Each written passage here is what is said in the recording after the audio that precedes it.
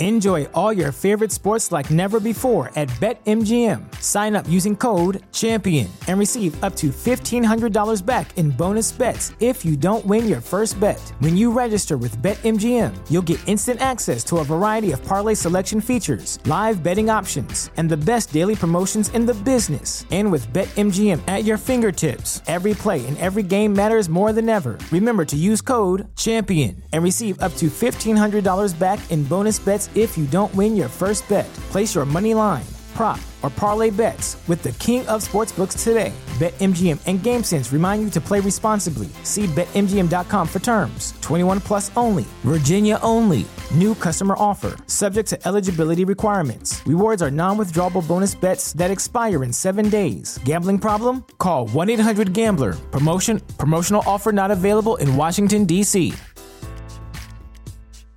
Tony Dunn, ain't nothing to it but to do it, brother. Let's roll. In a world where Carolina Panthers fans have an insatiable thirst for Panthers news and opinions, only one podcast roars ferociously. It's the C3 Panthers Podcast.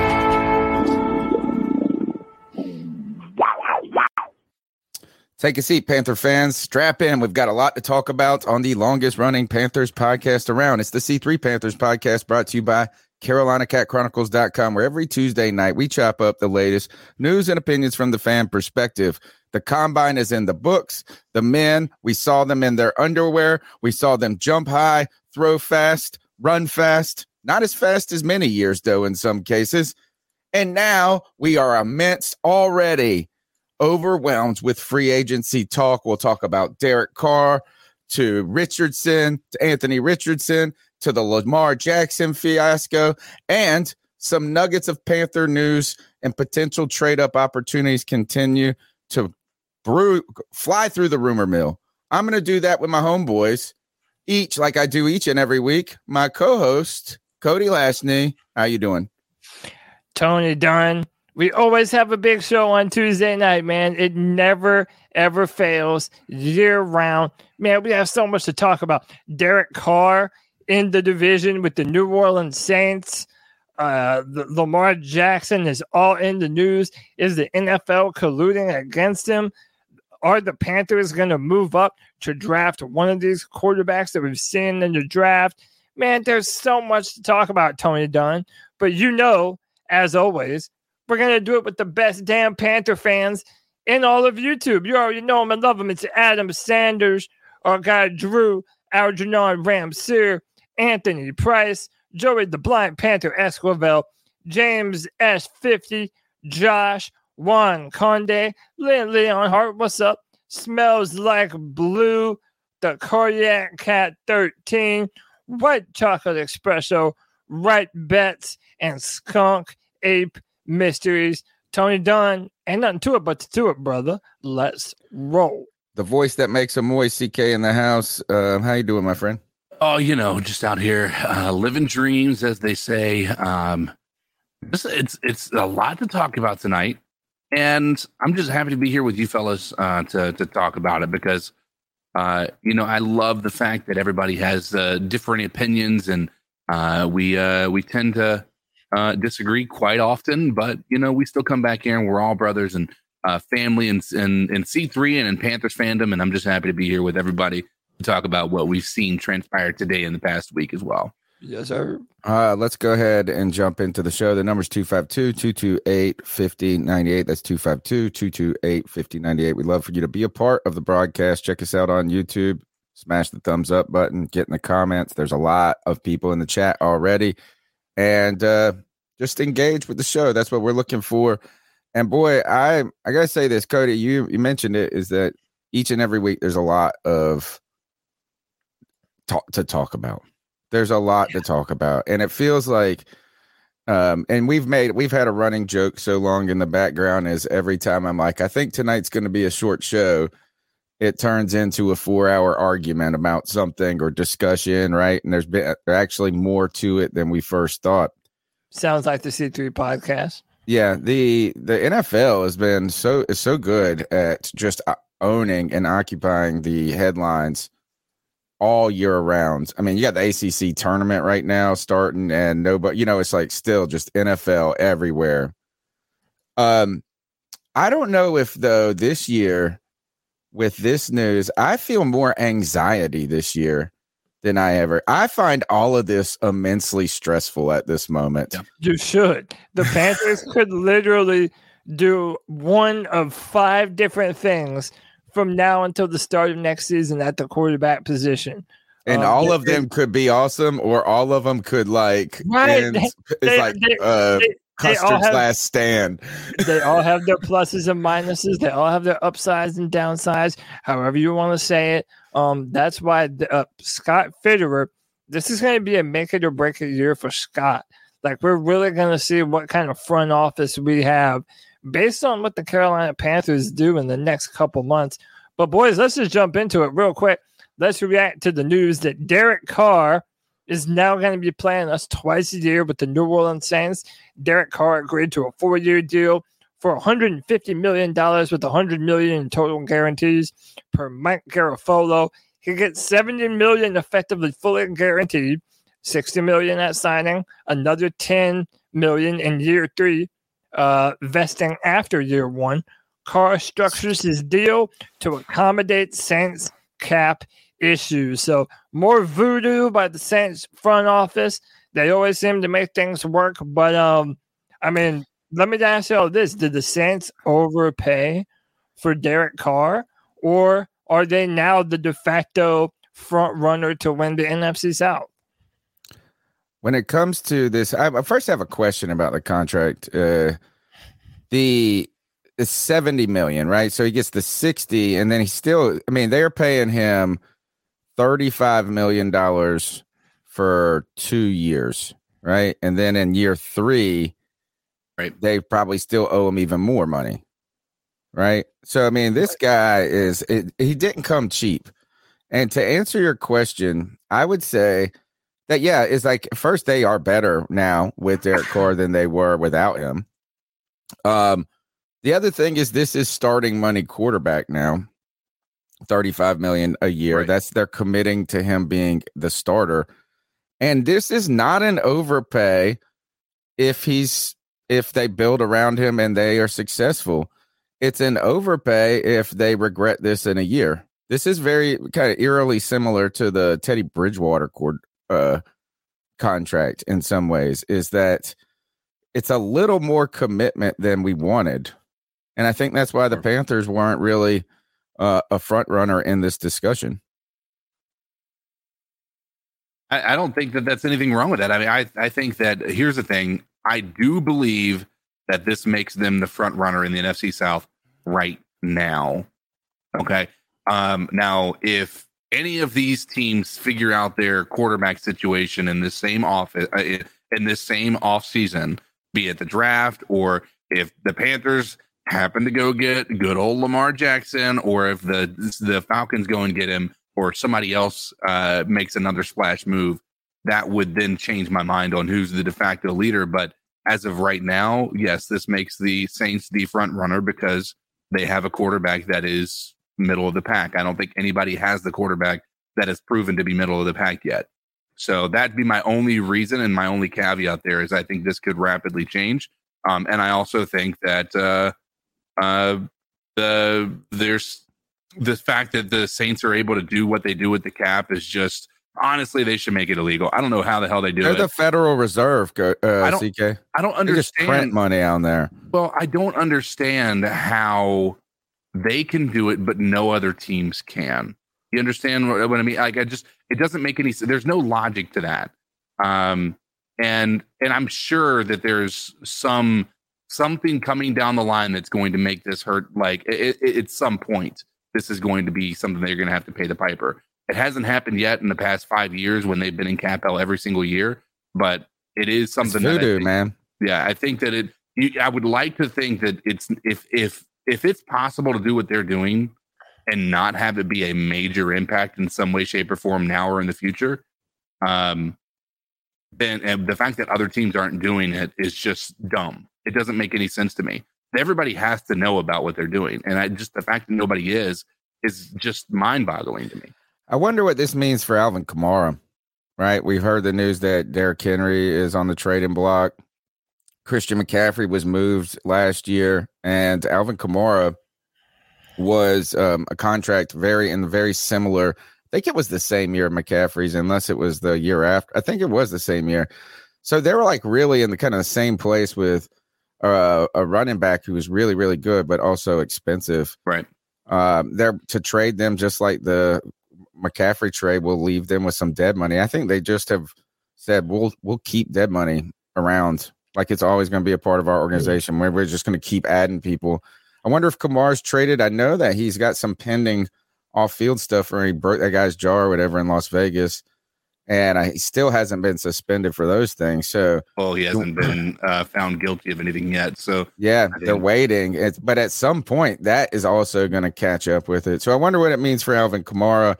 But it's like, hey, they're not hesitant to bring in what they think is the next real improving free agent piece to their team. And should they be wrong for feeling that way? I mean, the last time they had a quarterback, just a pure pocket passing quarterback, it was Drew Brees, and even though Derek Carr is certainly not Drew Brees, he at least fits that same kind of mold. He can push the ball down the field. He still has a live arm. They're going to like the idea of him throwing to Chris Olave, handing the ball off. I think that's what the Saints still want to do. I think they would love to still have Alvin Kamara. I don't know if they actually will or not. But, I mean, if you're the Saints, I understand why you would make this deal. Apparently, he favored New Orleans because they were the only ones willing to trade draft capital for him even before the Raiders were going to cut him. So, it's kind of like, hey, man, they were showing me that they love me. So, I'm going to go there. The contract is obviously massive. But do you think now, I mean, obviously we're Panther fans. We all think the Panthers are going to win. But, now that they do have Derek Carr, pretty much everyone and their mama is saying that the New Orleans Saints are the odds-on favorites in the NFC South now. Is that too much too fast, or what do we think about that? Because, to me, you could do worse than Derek Carr, but I also think there are ways that, especially if Carolina drafts a quarterback, that potentially we could have a better chance than the New Orleans Saints this year. Yeah, I don't think it makes them the de facto leader. What I think I agree with CK on this is that as of now, they are a better team. They've improved from where they were last year. You would think this move is a positive addition, whether how much you want to argue it is, whether it's one step or 10 steps forward. They've gotten better, and no one else has yet because the draft hasn't happened. There's, so in that light, yeah. But I think the very similar case is probably just comparable to what it would have done for Carolina. Is like we would say if we had Derek Carr, we would say we are the lead in this division because we got the best quarterback. We would go back to this crazy coaching staff and say, he's the most proven out of every known commodity, right? Is like, but this also tells you too, is they knew that they weren't getting a quarterback in this draft. They were picking at 10 right behind us. And they don't have a pick now. They got it in a San Francisco deal till the 30th pick. I don't know where they are. I thought they were 28th. Because remember 30th on the draft. It says 28 is Buffalo. Man, unless this is 2023 draft order, right? Yeah. It goes Dallas 27, Buffalo 28, Cincy 29, and New Orleans gets the first round. San Francisco's first round pick at 30. Who that dude says they have 29. Yeah, I think that's what Tankathon said too. Yeah, I'm looking at it right now. You're on Tankathon? Yeah, am I reading it wrong? It says. Hold on, let me change. This is the draft, right? Yeah, scroll down. And it says right there, 30. Huh. Who that dude? You're wrong, bro. I don't know. I mean, unless this site's wrong, I mean, it might be. No, I don't really care, but it's like here, it's 29 or 30. It doesn't matter. I mean, I remember thinking that it was also in the 20s, also. But hey, whatever, you know. Real quick. I mean, it's kind of unrelated, but I think it's also, you know, it's worth mentioning in the same breath. I saved it for later, but the Seahawks breaking off Geno Smith to a 3-year deal, $105 million contract, including $52 million in the first year. And you know, who do you think got a better deal, New Orleans or Seattle? And Seattle's picking number 5 right now. Do you think that this takes them out of the quarterback hunt in the first round? They're picking number 5. I say no, because even though it's a 3-year deal, it's only really 2 of them that are like for sure guaranteed. So, you know, if they drafted, for example, Anthony Richardson, he might be able to sit behind him for 2 years. Like, to me, they could still take a quarterback. That doesn't eliminate them from taking a quarterback early, in my own opinion. Oh, I solved it. This is why he's right. It's 29. It technically is 29 because Miami is picking 21, but they had to forfeit their pick. And Tankathon doesn't move it. What did they have to forfeit their pick for? For the talking with Tom Brady. And wow. I didn't even know that they lost the first round. Yeah, they lost that whole thing. Yep. Yeah, what do y'all make about Geno? I mean, it sounds like a 2-year deal. Yeah, I mean, it pretty much is. It's a basic deal. It's nothing that I think is worth writing home about personally. I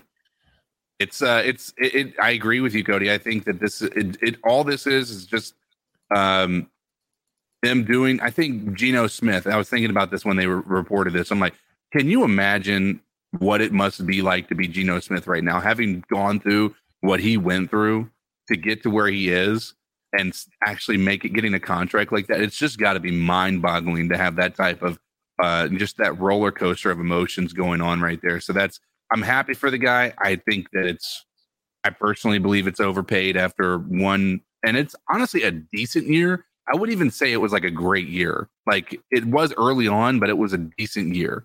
And he just got broken off, and I think it's great for him, but I don't think it removes them from the contention for one of those top quarterbacks personally.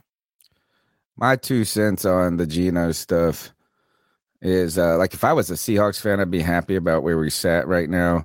Like you said, there is a cool aspect to this story, CK, is that it's like counter to the type of stories we are accustomed to hearing, right? It's like when somebody said, oh, something happened to me this past weekend, you assume like they life-changing. If they say, hey, I had a life-changing event that just happened, we generally think 9 times out of 10 the damn news is going to be bad. Right. This girl that works with me, her daughter won a $4 million in a scratch-off ticket in Greenville one time, like 5 years ago. I mean, she works on the same floor as me, like in the same suite. And I could not stop thinking about this. And I was telling people about it. I was just talking with a lot of people about it. And somebody said to me, man, you sound jealous. I said, no, it's not the money. Like, of course I would want the money, but like, it's so awesome to hear somebody's life improve positively so much in such a short span. So that Geno part is awesome. But I think this is great for Seattle. What I would do is I'd still take a quarterback right here. Right. Yeah. And by the way, the reports is that Anthony Richardson had a fantastic meeting with the Seattle Seahawks. I mean, he was ranting and raving about it, saying that it felt natural. He really likes Seattle. So, yeah, maybe that is what they do, man. I don't think this takes him out of the quarterback discussion at all. I would be disappointed if they didn't take a quarterback. Honestly, I think a lot if of I was Seahawks fan would be as well. I mean, it's perfect. This is how you want to do it. You want to, in a draft where you want to maybe reach on upside, but you don't want to rush it. You don't want to put unnecessary burden on Levis or whoever your upside guy is.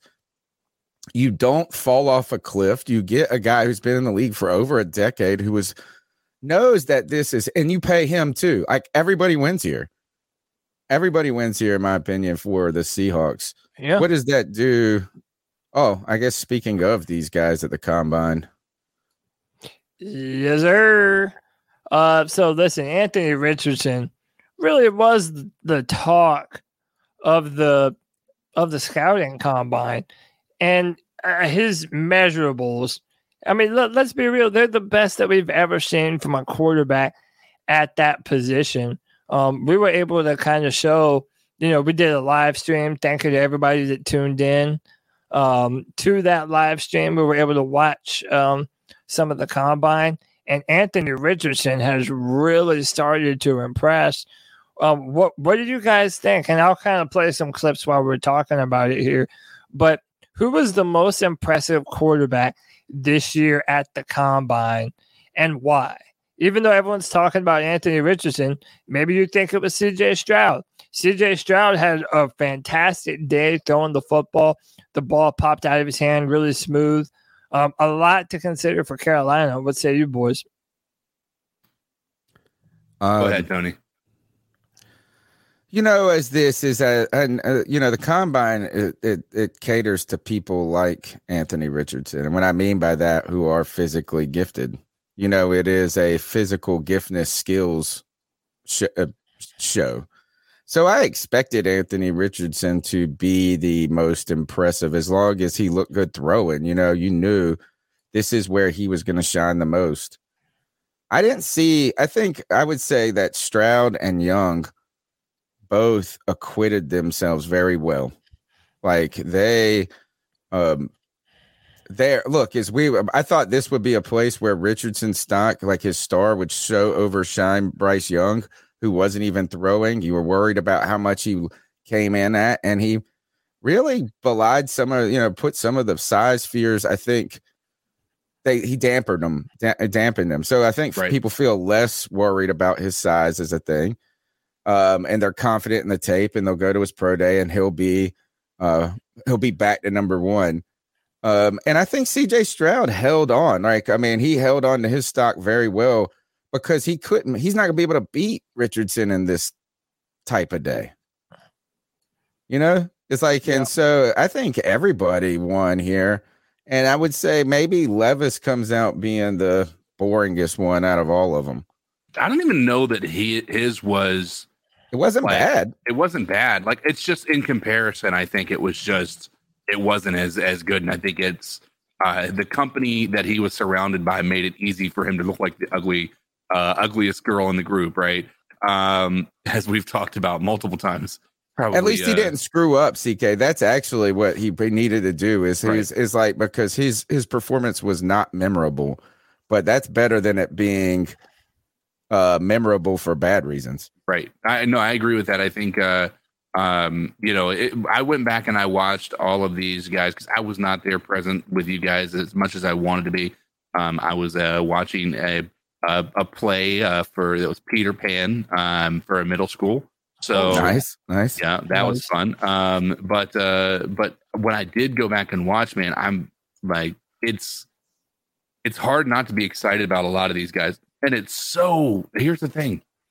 I fell in love with Malik Willis during his pro day, right? Because he was able to throw this deep ball that was beautiful and all that. And these guys were able to do all of that. I'm not going to be sold on these guys just based off of this. And so, but I will say this much. It's hard not to look at those and be like, man, what an Anthony Richardson could do in the NFL is gotta be enough to make you feel excited. Like, it may not be immediately impactful. My gosh, man, it feels like something that could be special. And that's what I think a lot of people are hoping for. And I've got C.J. Stroud up on the screen, his throwing performance at the combine, and it's like you see him throwing with anticipation. Even throwing against air one-on-one. Like, he throws the ball to where the receiver isn't going to be. That receiver never has to make any adjustment to the football. I'm really starting to fall more and more in love with the C.J. Stroud, Joe Burrow comparison because they are very comparable. They're a little bit faster than you think they are on the feet. And as a thrower of the football, the amount of touch is absolutely incredible. These guys can put the ball right where it needs to be. And that's also a leadership quality. If you're not throwing your receivers into reckless tackles, you're not getting them hurt. I mean, you need quarterbacks that know when to throw a football and when not to. And CJ Stroud, he just seems like he has that type of natural skill in abundance. And I put this on Twitter, and, people wanted to clown me a little bit because I've been kind of anti-quarterback. It's not even that I've been anti. It's just I've known how hard it's going to be for the Panthers to actually be able to trade up to get their preferred quarterback. But with all of the rumors that the Panthers are indeed planning on being very aggressive in the quarterback market, then in my mind, you might as well go up and get CJ Stroud. I'm sorry, but I like the total package of CJ better. I think he's taller, has a bigger frame, and to me, his touch is absolutely incredible, and I think that would be worth it. And my final thing here, if you look at the type of offensive line the Carolina Panthers were able to put together last year, if we're able to be even, 3/4 of that, that is more than enough protection for CJ to get the ball out of his hands and get it to DJ Moore and Terrace Marshall and whatever receivers we're going to have next year. So as of this moment, if the Panthers indeed are going to trade up and be that aggressive to finally get that quarterback, yeah, my endorsement is CJ Stroud. I feel like it's time. I don't think it's, yeah. I mean, actually, I agree. Like, if you ask me to bet on who I think is going to have the best NFL career out of the top 4 quarterbacks, I think CJ Stroud is the safest bet. I think that style of play can last in the NFL and win in the NFL. And then, I mean, Bryce Young, everybody says it's because he has this crazy it factor. Like, he's just, maybe he's more Patrick Mahomes-ish. And what I mean by that is, like, it's the intangible kind of component that's so defining to how good they are, why they're so good. And that cold-ass Joe Burrow style is the Stroud. So I would be the most happy with Stroud personally. If you ask, would I be surprised if Bryce Young had a better career than Stroud? I won't think I would be surprised, but I don't think I would probably say the riskiest of them is Levis and Richardson. Yeah, I mean, because they're going to need some time to develop. I mean, especially Anthony Richardson. I, like everybody else, was blown away by the combine performance, but he's only had 13 starts. He only has a 53.8% completion percentage. That's not to say that he can't be a very good NFL quarterback, because I do agree that he probably has the highest upside of any quarterback to come through the draft, maybe since Cam Newton. Everybody throws around that comparison. He's very, very high ceiling type of a guy. But if you're the Panthers, I just don't know if you're going to trade all the way up into the top 5 or whatever to draft a guy that's not going to be able to start next year. It doesn't really. Or just has some questions if they're really, it's like kind of the Trey Lance, Lamar Jackson upside, you would think. Right. And, is that you're betting a lot and you can't quit on that too early either. You're going to need time for it, but speaking of trading up, is it even possible? I got to the point where after when we were having the combine discussion, I just don't think that the Panthers have the capability of getting ahead of Indianapolis, who I think could trade up. Houston could trade up. Atlanta probably won't trade up, but the Detroit, like, you have to get ahead of Detroit, Seattle. I don't think Seattle will trade up now at 5, but you're going to have to get ahead of Indianapolis if you want your guy. Or have a shot at your guy, should I say. Have a shot at your guy. Can the Panthers, how far could they theoretically move up, Cody? So Sheena Marie, she was in her or Shannon Quick. She was doing a Spaces, and she says she thinks that the Colts are going to be the biggest problem for the Panthers wanting to move up to 1. And yeah, I mean that's very reasonable. This is from Bo Devine. He writes for the Chicago Bears. Momentum seems to be growing for the Bears, trading down twice. League sources indicate to CBS Sports that this past week in Indianapolis, the Bears could trade down once, then trade down again in the first round of April's draft. One popular scenario has the Bears trading from 1 to 2, then from 2 to 9. The Bears deal the top pick to the Texans, who's currently sitting at number 2 overall. So the Bears, I mean, they really are the wild card in the entire draft because they basically get to set who picks where. You know, they hold a lot of teams in the palm of their hands right now, these Chicago Bears. So that, you know, there's a lot of different methods, but it's looking like if you want to get your preferred guy, you're going to have to move to number 1. If you want your pick of everyone else, yeah, you're going to have to offer Chicago Bears the farm and then some to be able to go up and get it. However, if you did find yourself in a position where you're okay with Bryce Young, CJ Stroud, and Anthony Richardson, then at the number 3 pick with Arizona, who doesn't need a quarterback, they look to be a likely spot to trade down also. So lots of different ways to skin a cat here, boys. I think Sheena's right. Is Indianapolis is the problem, and that's why I don't think them trading back to 9 is the right scenario for that. How that would happen. I think this is what if I was Chicago, what I would do as soon as the phone, like as soon as you could trade anything, I would call Houston and I would say, let's make a friendly deal. You give us a 2nd or 3rd round pick and we'll just we'll swap spots, because then you could then trade out of the 2 spot and it doesn't cost you anything. You could still trade again. You could just get one quick asset real quick and then still get the same amount that you would have gotten if you would have just directly traded with the second team. But I don't think you would get the same amount if you did that, right?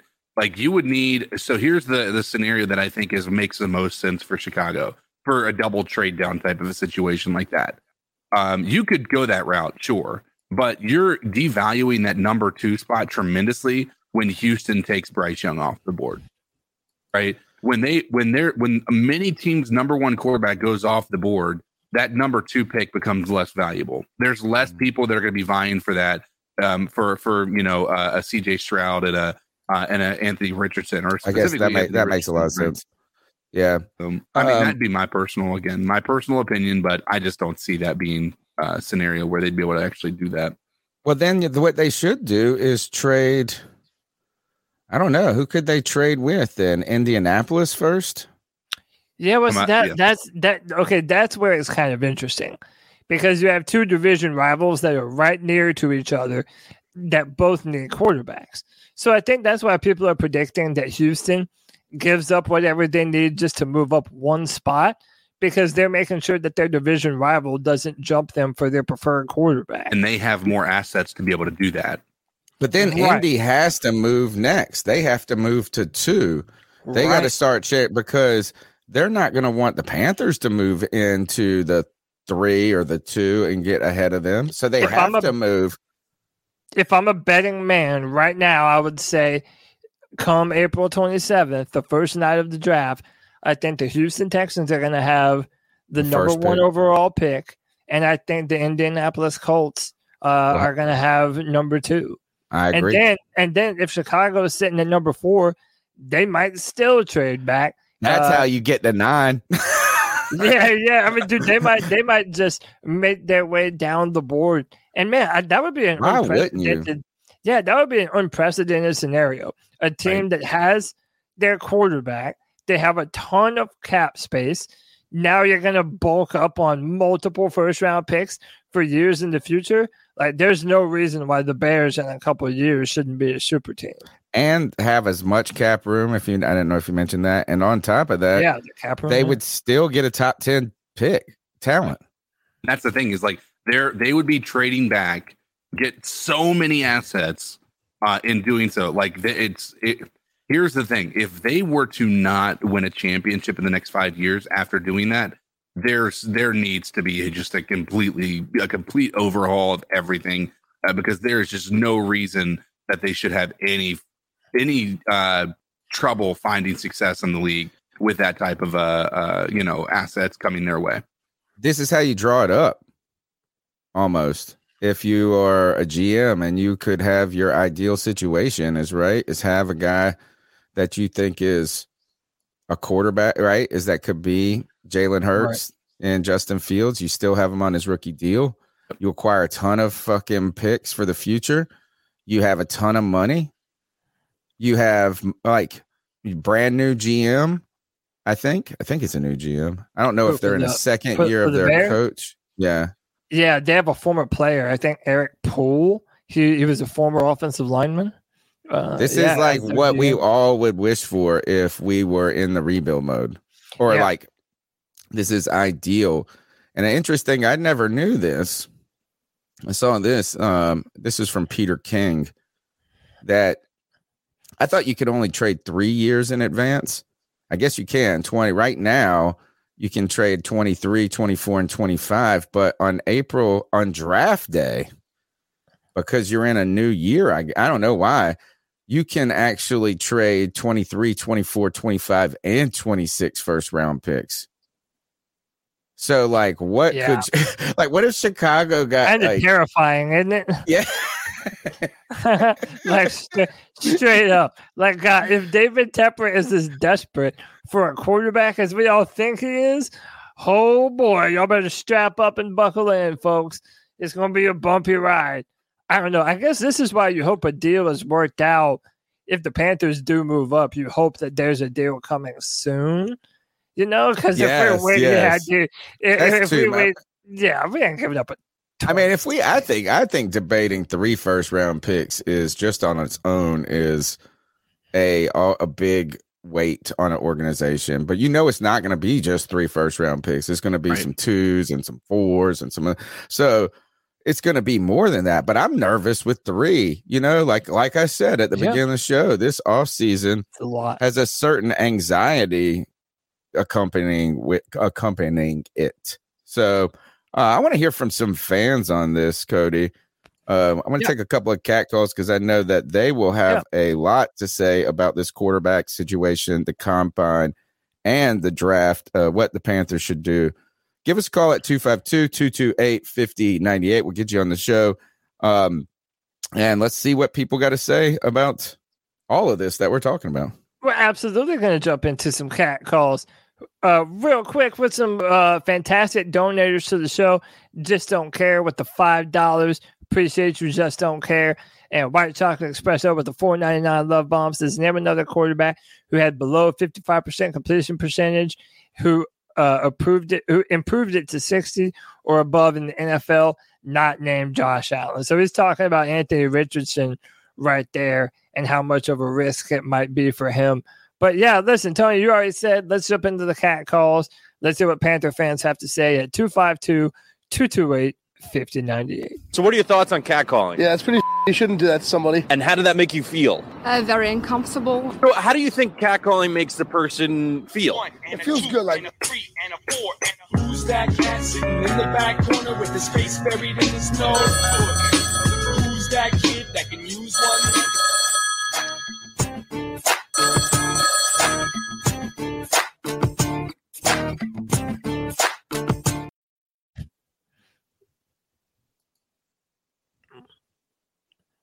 Not hear anything, Tony.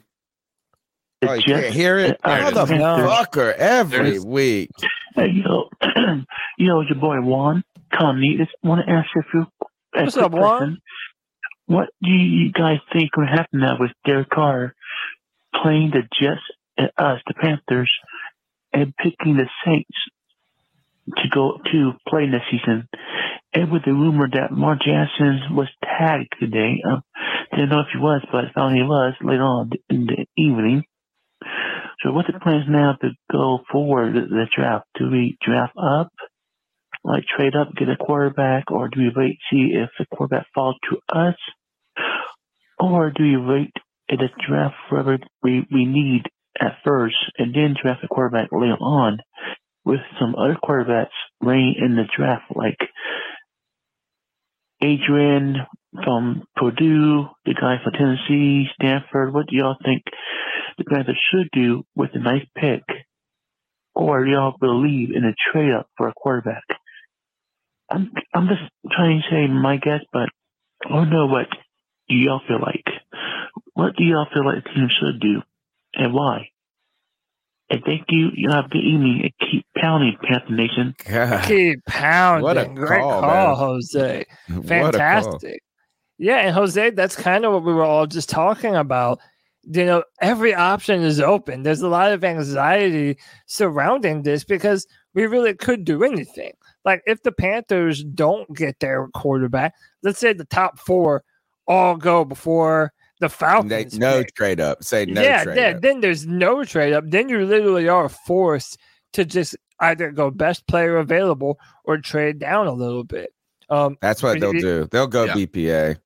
They'll go BPA. I mean, in that scenario, They're going to say the same thing that we got pitched the year we passed on Justin Fields, except for this wouldn't be a passing moment, right? But it would be like, well, if the quarterback was there, we were going to take him, but we saw a way to get add a top 10 player or a top 5 player to our team. Yeah. And the other, though, is that he threaded the needle through 3 conversations, right? From should we take a quarterback, which I think will require trading up?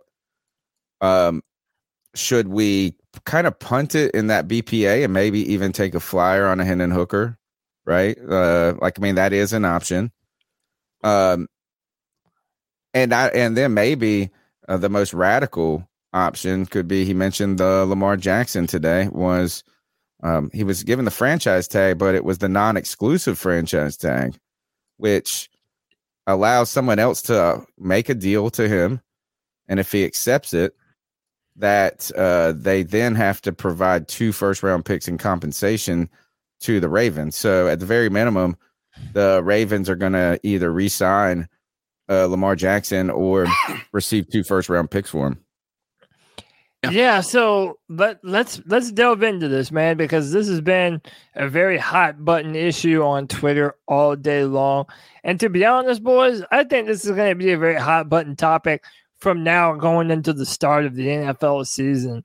It now seems that there could be a scenario where Lamar Jackson would end up holding out. There's so much to go through. Let's break it down. So today, Kimberly Martin puts out, the Ravens have placed a non-exclusive franchise tag on Lamar Jackson. This means other teams are allowed to speak to him and talk to him. And if they make him a deal, the Ravens are allowed to match that offer. If they don't, then they would get 2 first-round picks for Lamar Jackson. Very swiftly after this news comes out, literally a domino effect happens where a bunch of teams come out publicly and basically say that they are not in the running for Lamar Jackson, including your very own Carolina Panthers via Josina Anderson saying the Panthers are not in the market for Lamar Jackson. Well, then right after this, pretty much all of the teams listed here put out a something on Twitter saying that they were not interested in Lamar Jackson. This includes the Dolphins, the Falcons, the Commanders, the Raiders. Everybody pretty much just unanimously kind of jumped out on this situation. Now, before we jump into it, because listen, we're going to talk about collusion because that's what everyone's talking about right now. I do want to point this out before we jump into it. The Panthers and essentially everyone else in the NFC South, they were not willing to guarantee the 3rd and 4th year of Deshaun Watson's contract here in Carolina. So I do think that's an important part of the conversation when talking about all this. But now this is from JPA Football Rumors. There's constant concern amongst the NFLPA that there's collusion amongst the NFL teams to make sure there isn't another contract given out like Deshaun Watson until another player gets a fully guaranteed deal similar to Watson these rumors will continue to persist. J.J. Watt himself chiming in on the situation. He says, why are all of these teams so publicly out on Lamar Jackson, an MVP winner in his prime at the most important position in the entire NFL? What am I missing here? Will Kunkel of Fox, the Panthers reporter for Fox, says NFL teams are pushing back against the fully guaranteed contract the Browns gave Deshaun Watson.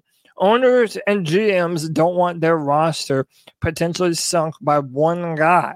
Lamar Jackson has missed 10 games through the last 2 seasons. All it takes is one team to sign him, though. So, yeah, I mean, basically, a lot of people are saying that the NFL owners have all called each other up and said, hey, no one is going to pay Lamar the guaranteed money that he is asking for, because then that sets a precedent that all these other NFL owners don't want to adhere to. They don't want to continue to pay Joe Burrow all the guaranteed money and Justin Herbert all the guaranteed money and Jalen Hurts. So there is now a precedent where these NFL owners essentially don't, they don't want to pay that type of money.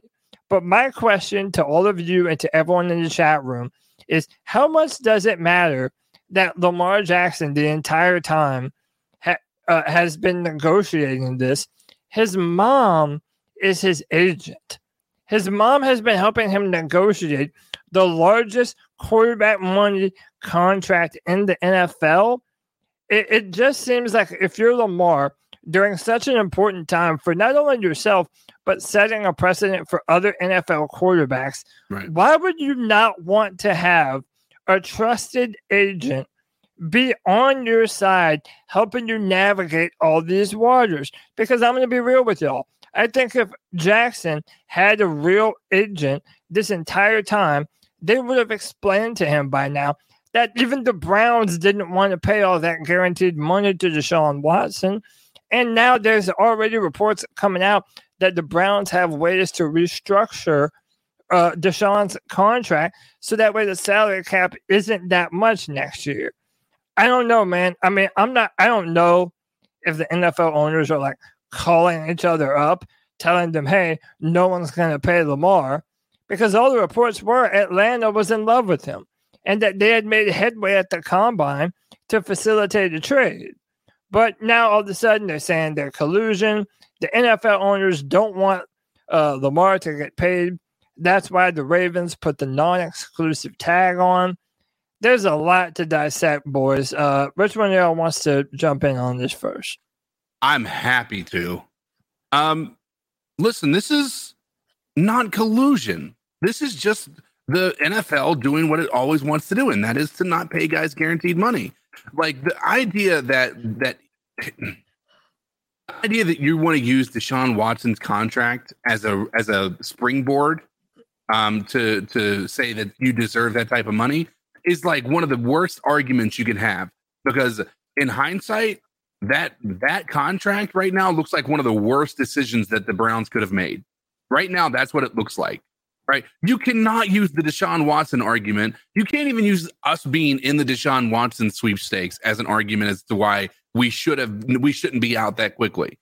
Because we were out on Deshaun Watson because we didn't want to pay him the guaranteed money. There's a precedent that has been created by NFL teams and NFL owners that you don't pay guaranteed contracts like that. Deshaun Watson was an outlier. You don't base your entire contract negotiations off of a guy like that who went to one of the most desperate teams for a quarterback after they just completely spit on the guy who at that time had taken them to the playoffs, at least for the first time in a while, and won a playoff game in a long time, right? I do not believe that this is a collusion situation, right? Do I believe that this is probably the NFL owners probably all having the same mindset about what this contract? Yes, I believe they all have a very similar mindset.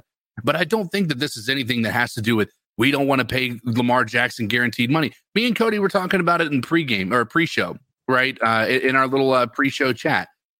It makes no sense for the Ravens to do that, right? Because the Ravens are going to come out on top in one way or another here. Either they're going to get Lamar Jackson or they're getting 2 first-round draft picks from somebody. right? They want this to work. They want Lamar Jackson to either negotiate or not, right? And it's not a matter of not wanting to pay him the guaranteed money. They win either way, and another team is going to be worse for it. In one way or another team is going to be worse for it. And so I'm not prepared to put that type of an offer down and give away 2 first-round draft picks for a guy who, and let's be real about it, I'm not even going to say his injury history now, but the history of mobile quarterbacks in the NFL does not bode well for the longevity of his career. Tell me that I'm wrong in the chat and tell me what quarterback had a really long career, and tell me more than just 1 or 2 or 3, right? Because it's got to be a pattern. Otherwise, it's an exception, and you can't bank on the exception at this point in time. Well, and also, like, I won't be long, Tony. I'll pass the mic to you. White Chocolate Espresso, he was in Twitter Spaces earlier, and he was trying to make some very sensible points. And, of course, everybody shamed him all up and down.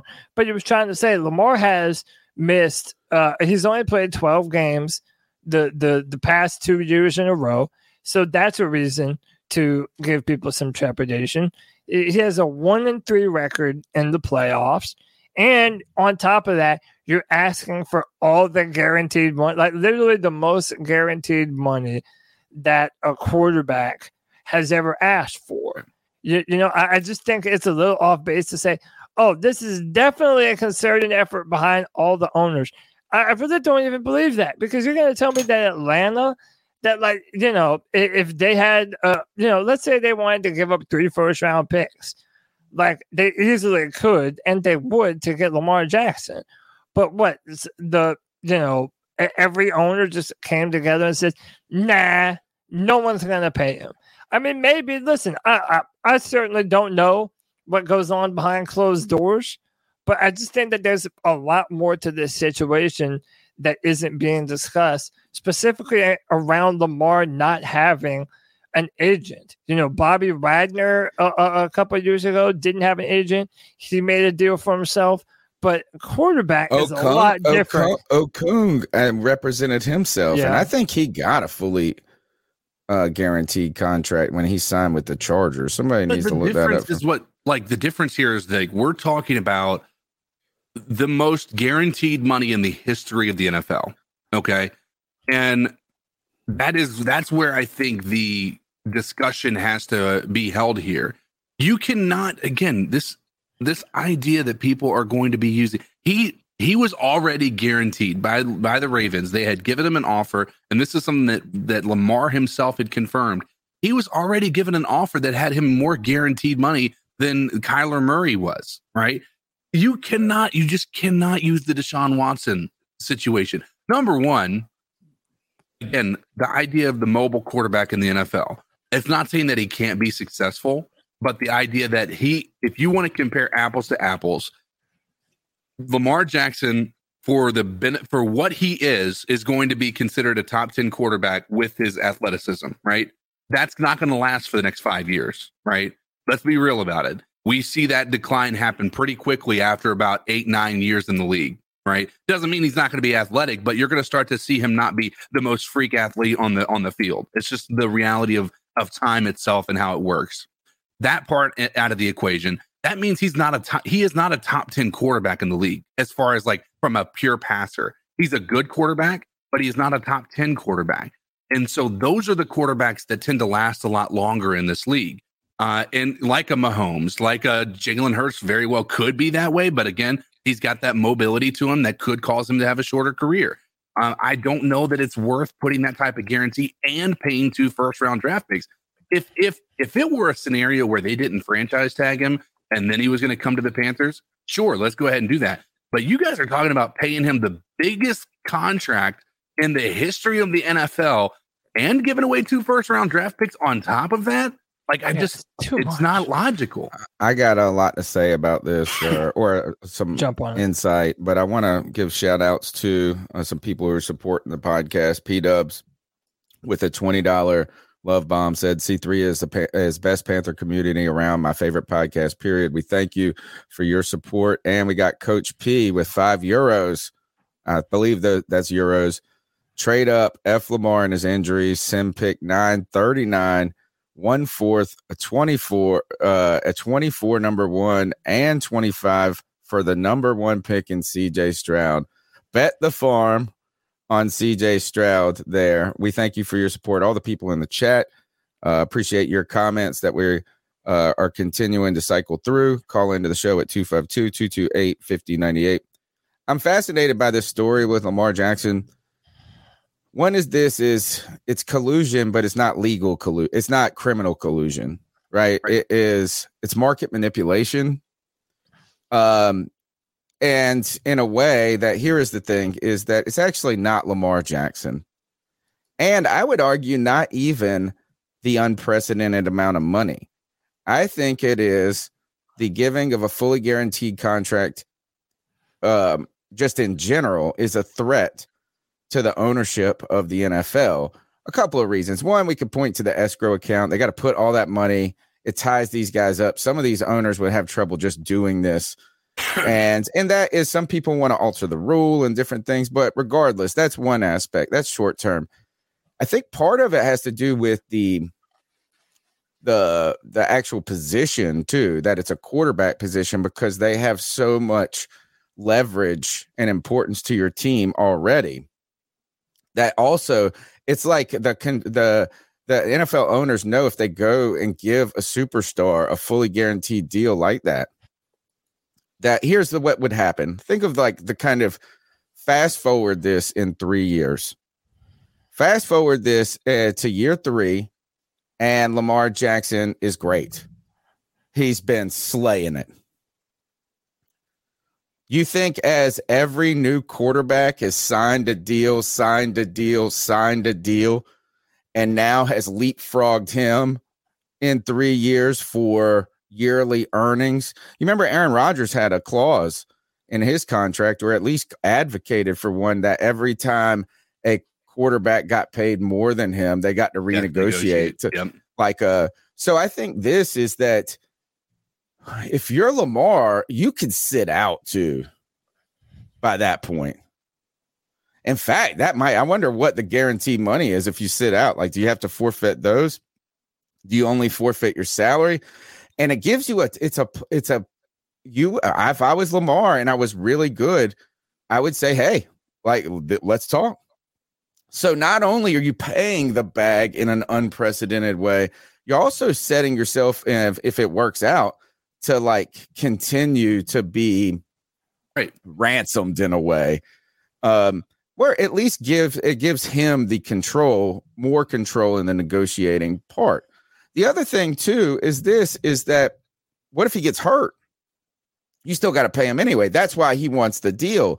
So what this does is this creates a precedent for the NFL that would equal long-term the owners lessening control of the negotiation part. They might not lose all the leverage, but they're losing some aspect of it. Sure.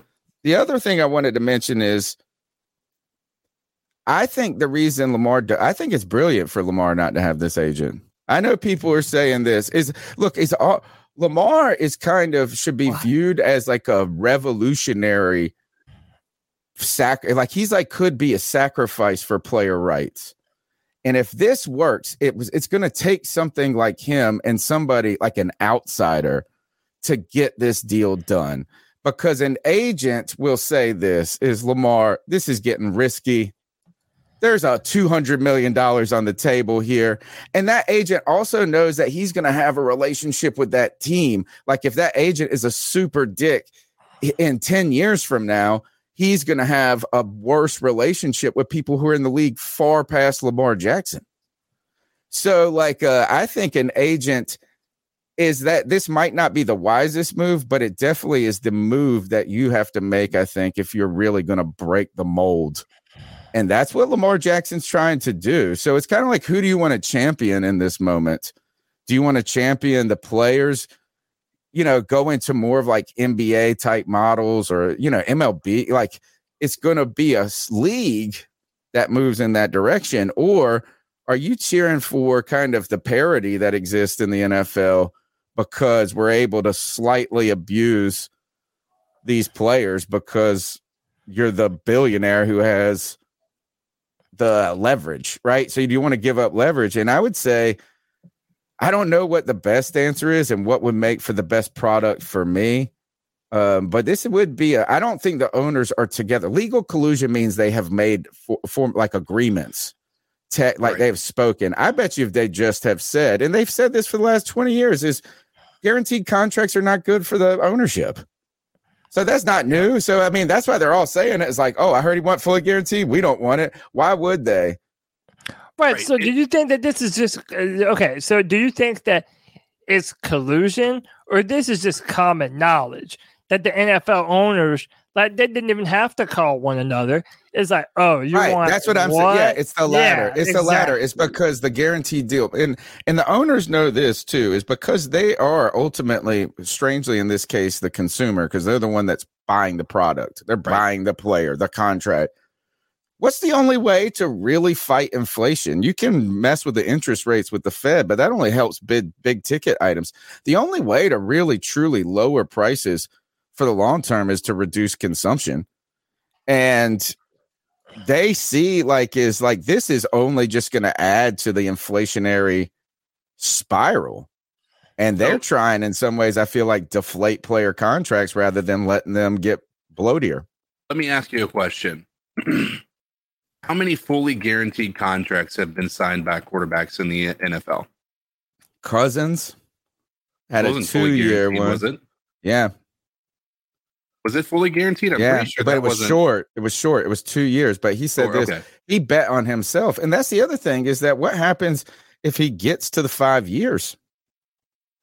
Well, here's where my point is going to be. Number one, a contract like Deshaun's. Let's maybe go about it this way.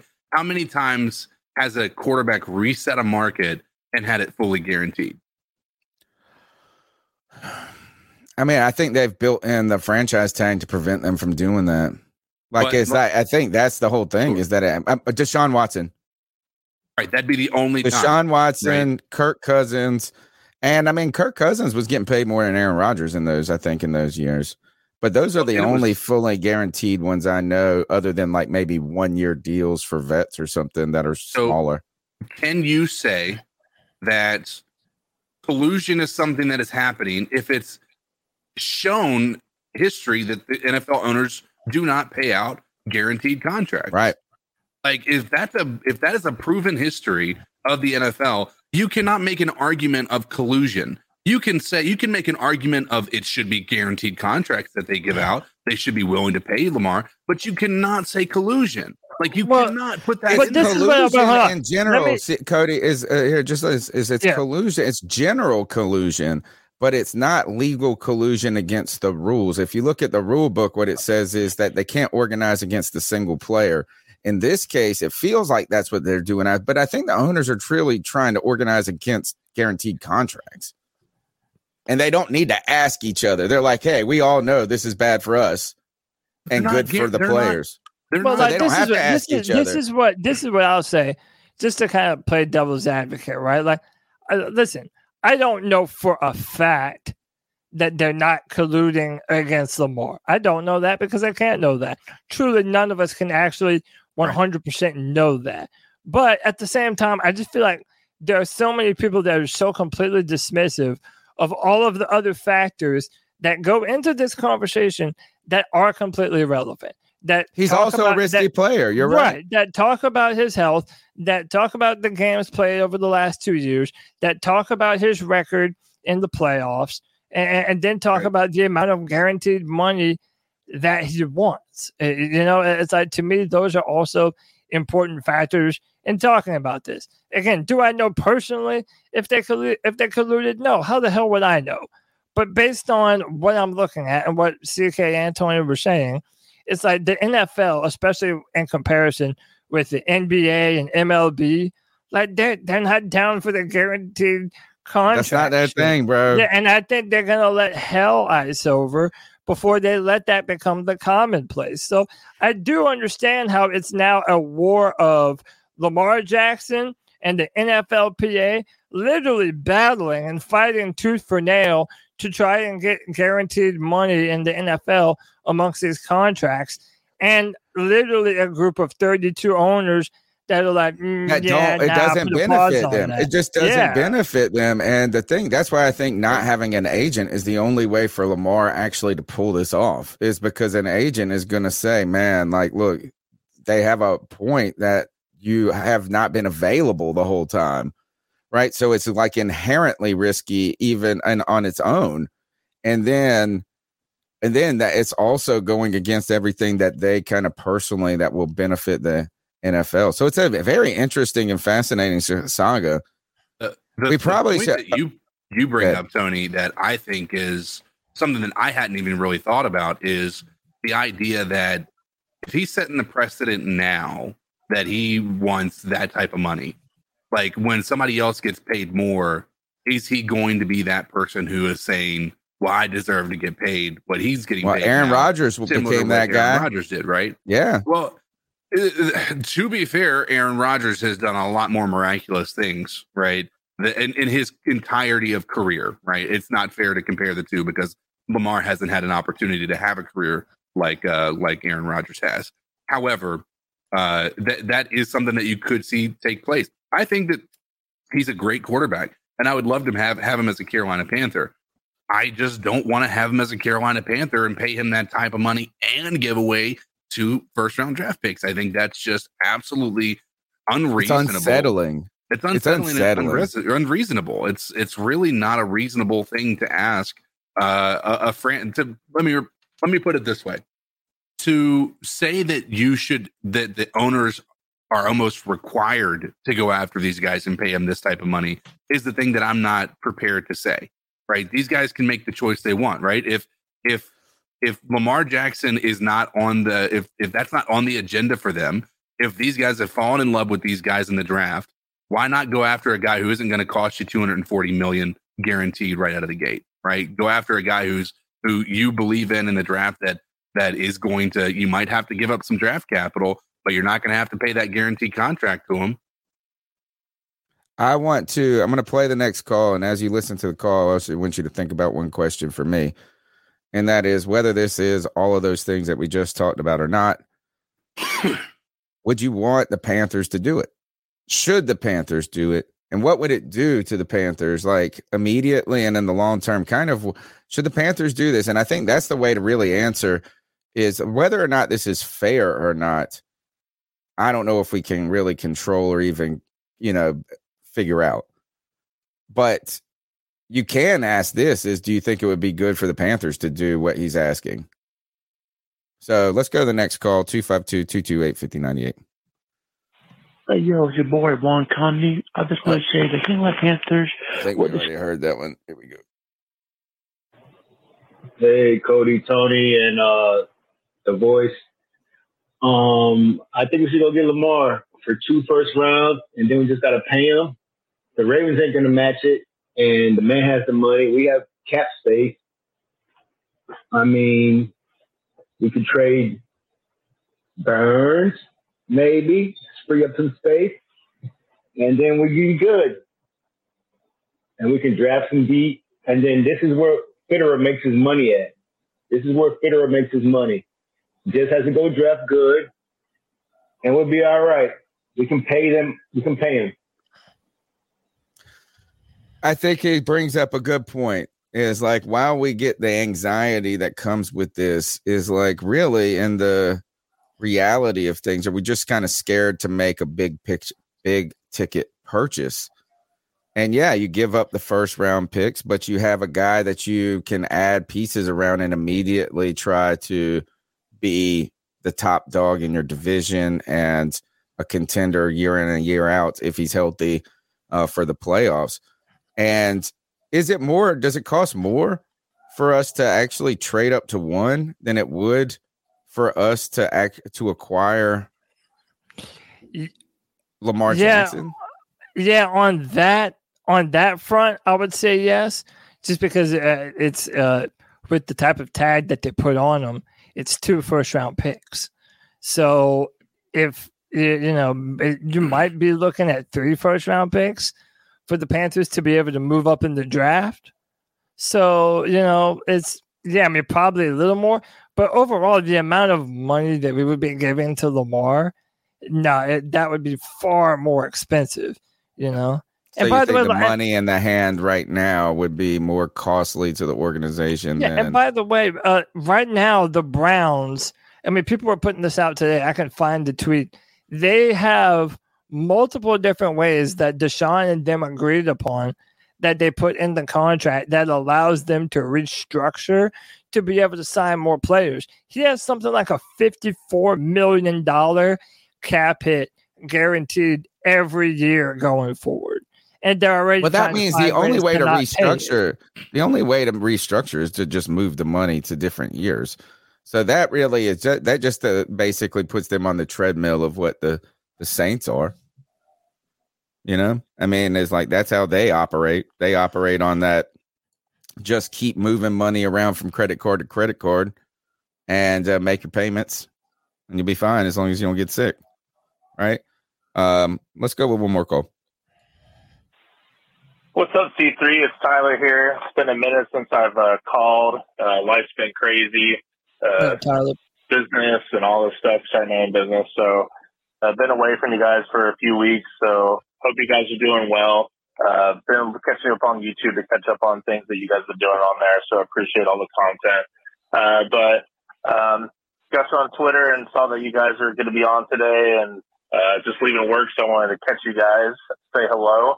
But so I haven't really listened to what you guys want to do or hope we do or don't want the Panthers to do. But just kind of give you my sense of what I would like us to do, what I'm okay with us doing, and what I don't want us to do. So ideally, I want CJ Stroud. I've been ever since the end of the year for the Panthers, the last season. I've been wanting CJ Stroud. Just watching his tape, watching his games. I really think the guy is going to be Joe Burrow. I really do. I think Bryce Young can be a Drew Brees, and I really think Bryce Young is going to be successful as long as he doesn't get injured. I think it's not about if he's going to be successful. It's just can he stay healthy. Now, us moving up in the draft, I'm okay with it as long as it's one of those players, preferably CJ Stroud. But I also believe that CJ Stroud and Bryce Young are going to be picked 1 and 2. Okay, I really do. And if that's the case, if they picked up 1 and 2, I don't want us moving up in the draft for pick number 3 or pick number 5 to pick up Will Levis or Anthony Richardson. I don't think that they're worth trading the assets to go get a guy like that. Now, people get overhyped after the combine and they forget what they see on tape, and then they're like, "Well, let's go get this guy. This guy's like a Cam Newton or Lamar Jackson." I'm okay with us doing it if the coaching staff and they really have a strong conviction on the guy. I'm not the one doing this full time, right? I'm not going to pretend that I do. Off of tape and watching, can Anthony Richardson be the guy? Yeah, he could. Could Will Levis be the guy? Yeah, maybe he could. But is it worth trading multiple ones for a guy that could?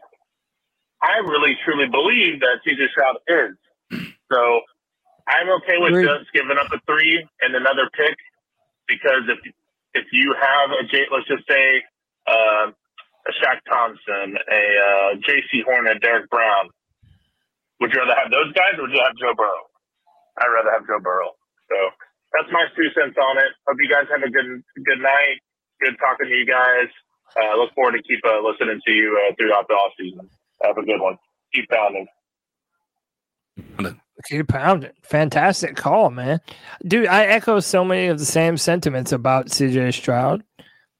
Listen, I pretty much resigned myself to the fact that if the Panthers are going to move up, dude, it's going to be crazy expensive. It just is. That's just the nature of it, man. Like, especially knowing how many quarterback-needy teams are in front of us. Like, there's just almost no way possible now that the Panthers are going to have one of their preferred quarterbacks fall to them. Like, if you draft Anthony Richardson or Will Levis, it's a project. You have to get them ready and prepared to make NFL timing and accurate throws, throwing with better touch. They both have arm talent. And when you have a hammer, everything looks like a nail. So they'll throw fastballs at times when it's just not necessary. Whereas Bryce Young and CJ Stroud, as of right now, seem like much more developed throwers of the football. So, yeah, I agree with you. I do think they're going to have to go to either one or two to get their preferred guy. And yeah, that's going to be really expensive. None of the options right now for the Carolina Panthers to get their quarterback are cheap. Literally none of them. And if you do, everyone's going to be pissed off at this football team. You know what I mean? Nobody wants to, entertain just Sam Darnold and Matt Corral next year. Even though I think Matt Corral could be a damn good quarterback, I'll spare you on my diatribe. The Panthers have to do something to really upgrade the quarterback position this year. And it's going to be expensive. That's just flat out. Lamar is going to be expensive. If that's the way that we went, which it doesn't look like we are, the draft is going to be expensive. But I do agree with you. If I'm going to have to give up that amount of draft capital, yeah, it's going to be for CJ Stroud. I think if we got CJ Stroud, I would have the most future optimism. Like I'm investing in the stock market, right? It's just going to go up every year. It's like, oh, it might not be a bonanza each week or each year, but our investment in 5 years should be worth more than it is today. Right. There would be some anxiety that accompanied how much you'd have to give to get that number one pick. So that would also be like, man, this actually, this is a blue chip stock. It better work. I hope this isn't GE. Right. And then what I would say is Lamar would give me the most immediate excitement and expectation.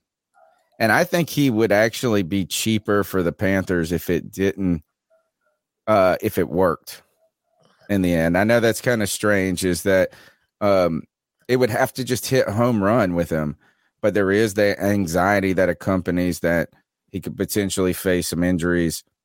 I wonder if that narrative is are we forgetting that he kind of almost, some people question if he intentionally sat out some of those games, like feigned his illness a little bit, his injury, and just said, man, I'm not ready to come back and risk it on top of that where I'm already at. Lamar. Oh, Lamar. Remember, because there was some discussion about whether he could go. And he was like, look, we're not in the playoffs. It's like, I'm not getting paid. My ankle hurts. I'm not sucking it up. There was some I don't know what the right answer to the thing is, but then that goes back to what we were talking about earlier, CK, is like he is willing to advocate for himself. Right. And I don't want to be critical of somebody that advocates. I mean, he should be advocating for himself.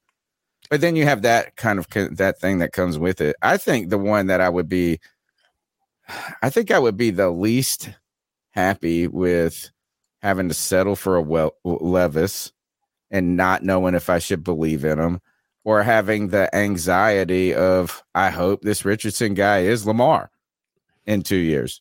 Yeah. Here's the last thing I'll say with regard to the Lamar thing. I completely get betting on yourself. I really do. I 100% understand that. I also understand an agent's job is to give you a realistic viewpoint of what to expect. And I think that the idea that not having an agent and asking for a fully guaranteed contract with not having the ability for the team to have any negotiations from a clause perspective or any of this, things that we don't know aren't the case or are the case, it's going to make this next to impossible for any team. That you've got to keep in mind, this isn't as simple as pay Lamar his money. It's pay Lamar his money. He doesn't have an agent. He's out there. He's wanting like what Lamar wants to have happen, and it just can't happen. At least this is what I gather from the circumstances. Lamar wants to sign a contract that says we're going to pay you this much money, and that is it. He wants it to be a one-line contract. Yeah, and you just don't do that in the NFL. You don't do that because you don't want to do that, right? And he's trying to break the system. It's actually it's just crazy because he does have those kind of the wild card aspect of his game being not reliant, But what makes him special is the super athleticism. And that also makes him inherently a little bit more risky. It's like why insurance on a sports car is more than insurance on a Toyota Corolla. Sure. Right. And so he has that accompanying thing there. But that's exactly what he wants. He wants the one. And I think that's the thing is the agent, like it is collusion, but it's a systematic collusion. It's like the agents are going to benefit. Who they're going to make more money off of in the next 10 years, Lamar or the NFL. So they have a vested interest to be. Yeah, that's a good point. I didn't even think of it that way. They say they want to put their clients' interest first. No, and entirely, but I can't believe that you do that in a Sherman type way where you have to scorch. It's like scorched earth policy to get the most every time. Right. Like I would be like, oh God, I got to deal with this fucking agent again. You've got to keep in mind, like, I think you're looking at it a little backwards on that though, Tony.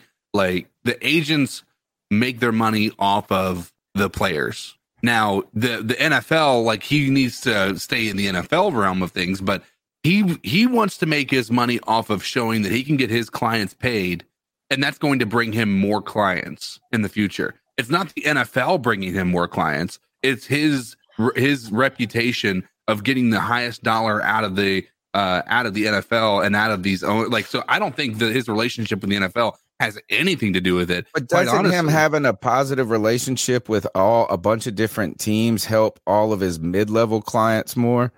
Right? Maybe is like, of course, but like you can do that with, I can get you this, but like, hey man, I'm representing Damian Wilson or whatever that guy that just got cut for the Carolina Panthers.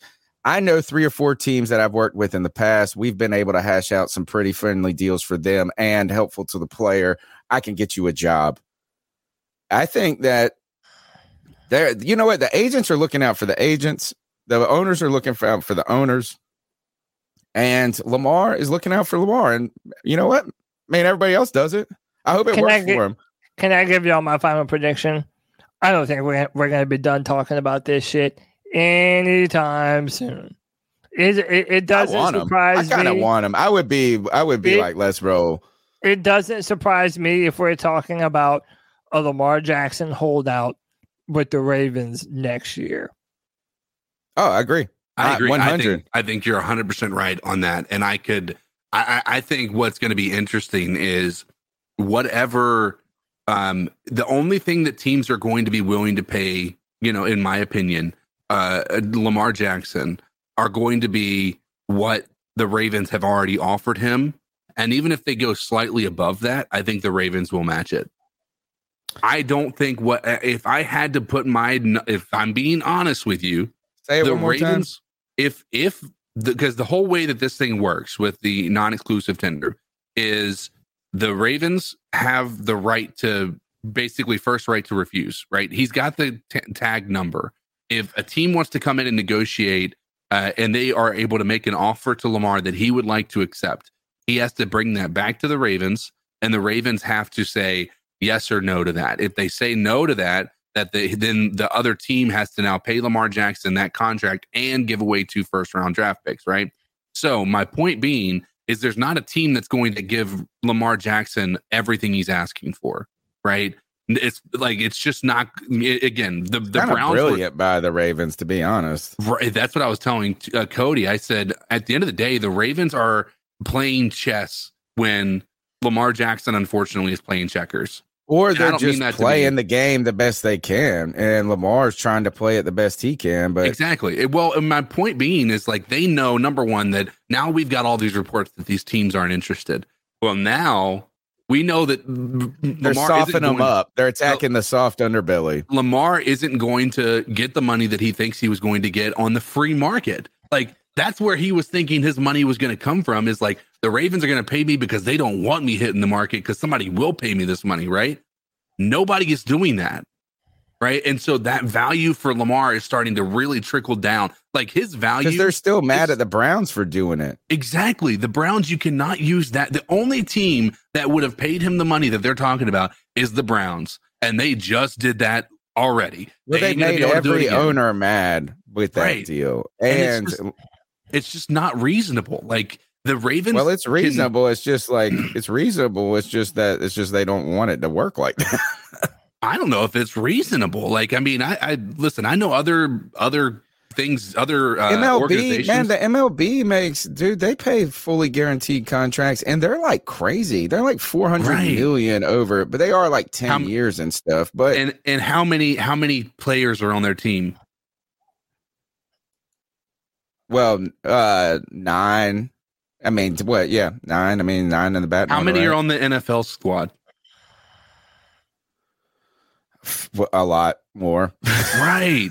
Like, we're not talking about, it's not apples to apples. Everybody wants to compare different sports to the other sports. It's not that way. We don't live in that world. The NFL is a completely different. So what you're saying is you should encourage your kids to play basketball or baseball. No.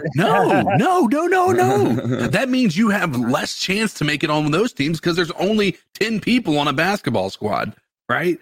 There's 53 people on an NFL squad. You have a better shot of making it to the NFL, in my opinion, if you have the body type. Just be a kicker, folks. Just have the balls to be a kicker. Go punt. Go be a place kicker or a placeholder. Whatever you need to do. Like, just avoid the hits as much as possible. But no, I love Lamar. I want him to get paid. I really do.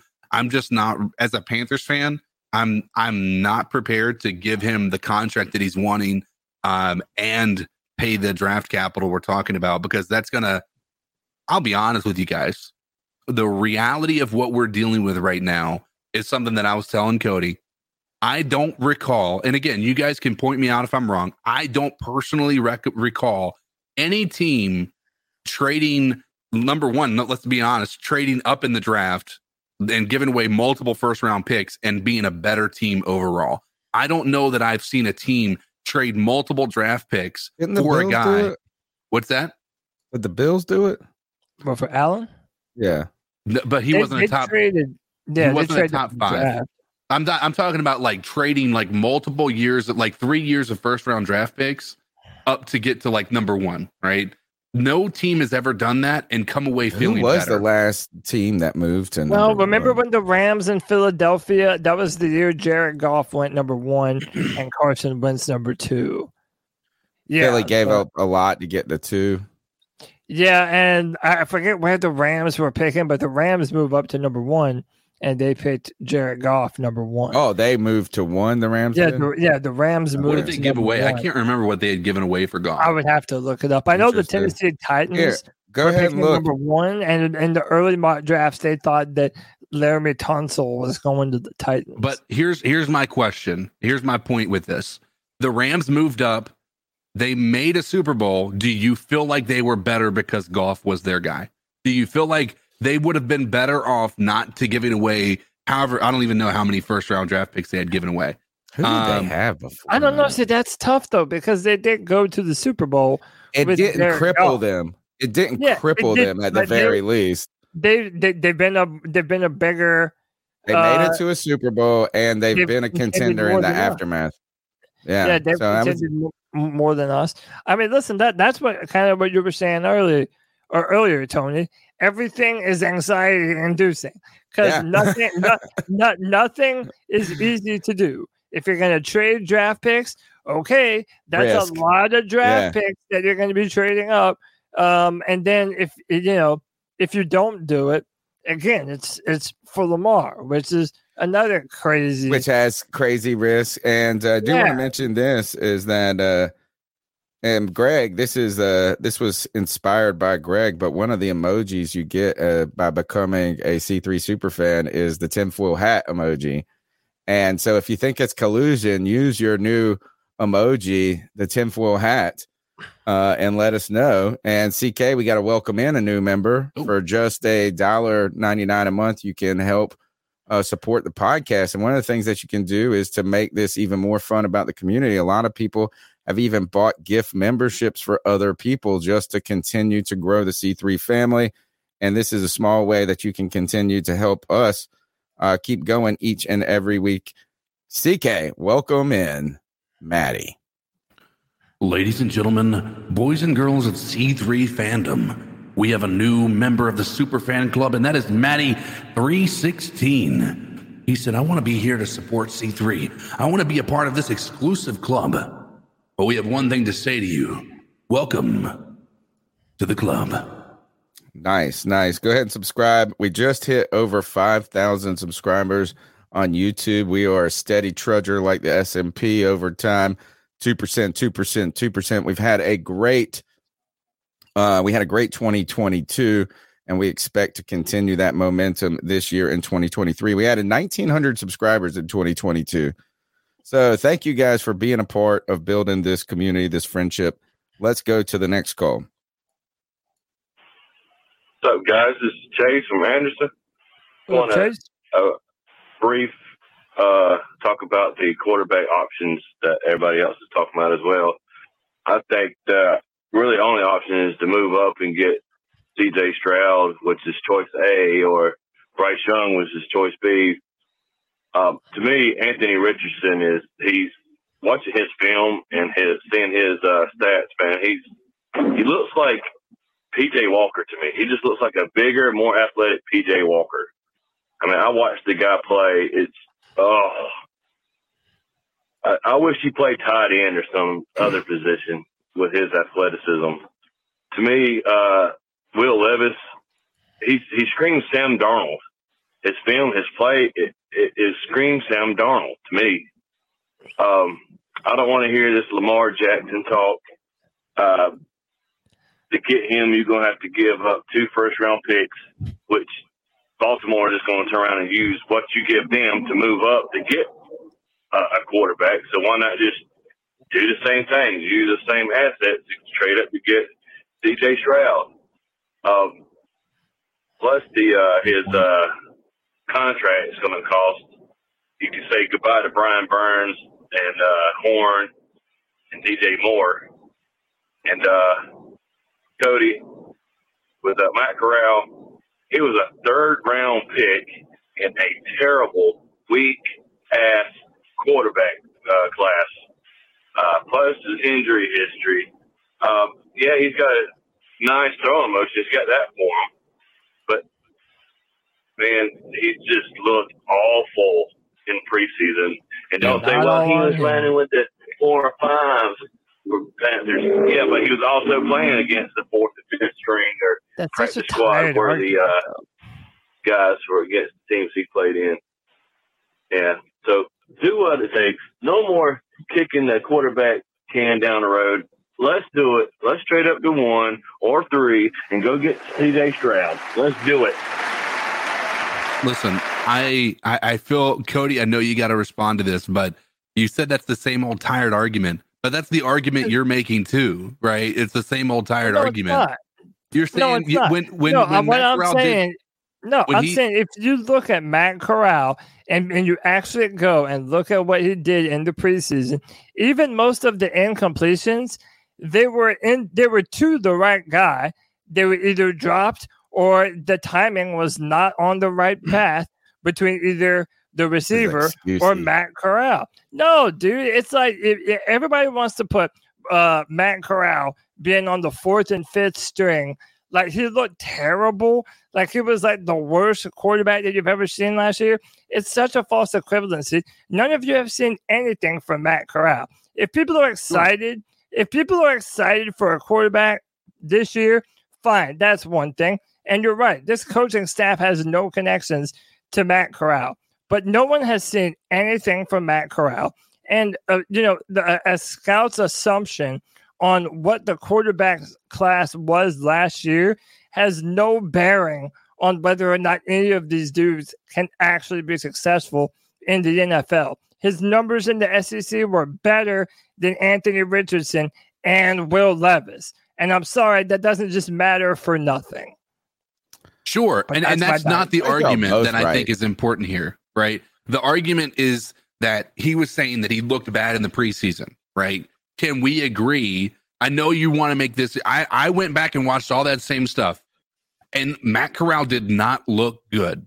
And the first game was too fast. You remember the first game, it seemed like it was like, holy shit, this is a jump. And then in the second game that he got hurt, he looked a little bit better before he got hurt, I want to say.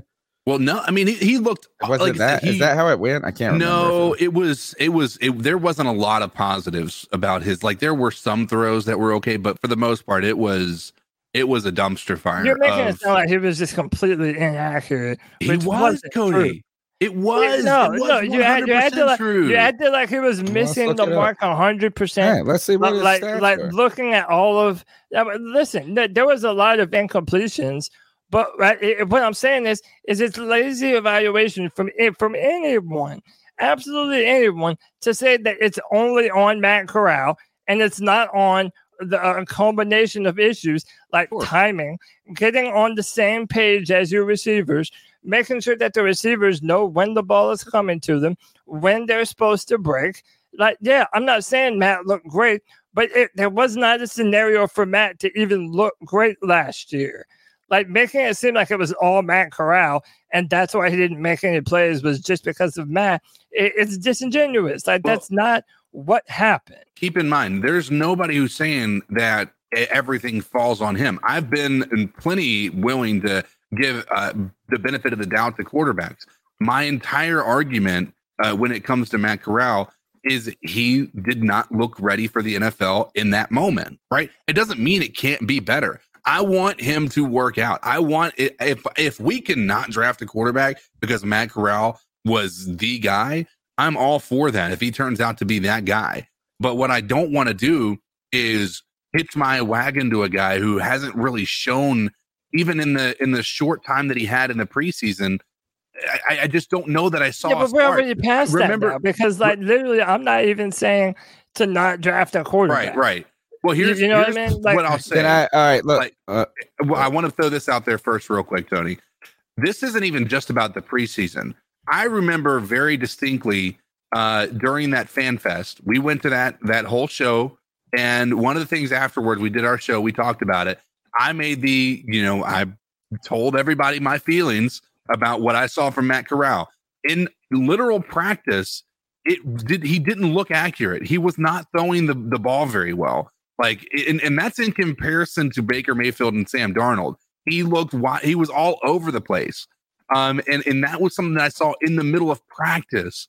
I've seen that, and now we see it happening. At least we saw that happen in the preseason. I'm just not prepared to say that I see anything in him that's special yet.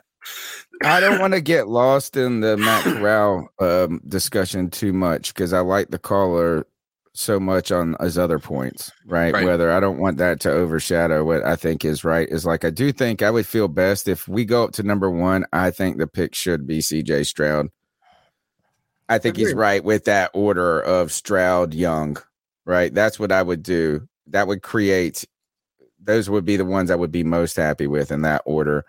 I will say with the other thing is with Matt Corral is I think you both are right, Cody, in some ways, is that he didn't show any he didn't prove that he wasn't a good quarterback, but he also didn't prove that he was, right? Is so like is at the end of the day is that they're both right. Is that the argument that he went with the fours on offense holds water. It's like it was in a bad situation, difficult circumstances, but also the one that you're playing the fours holds water too. So both are accurate. He went 1 for 9 in his first game.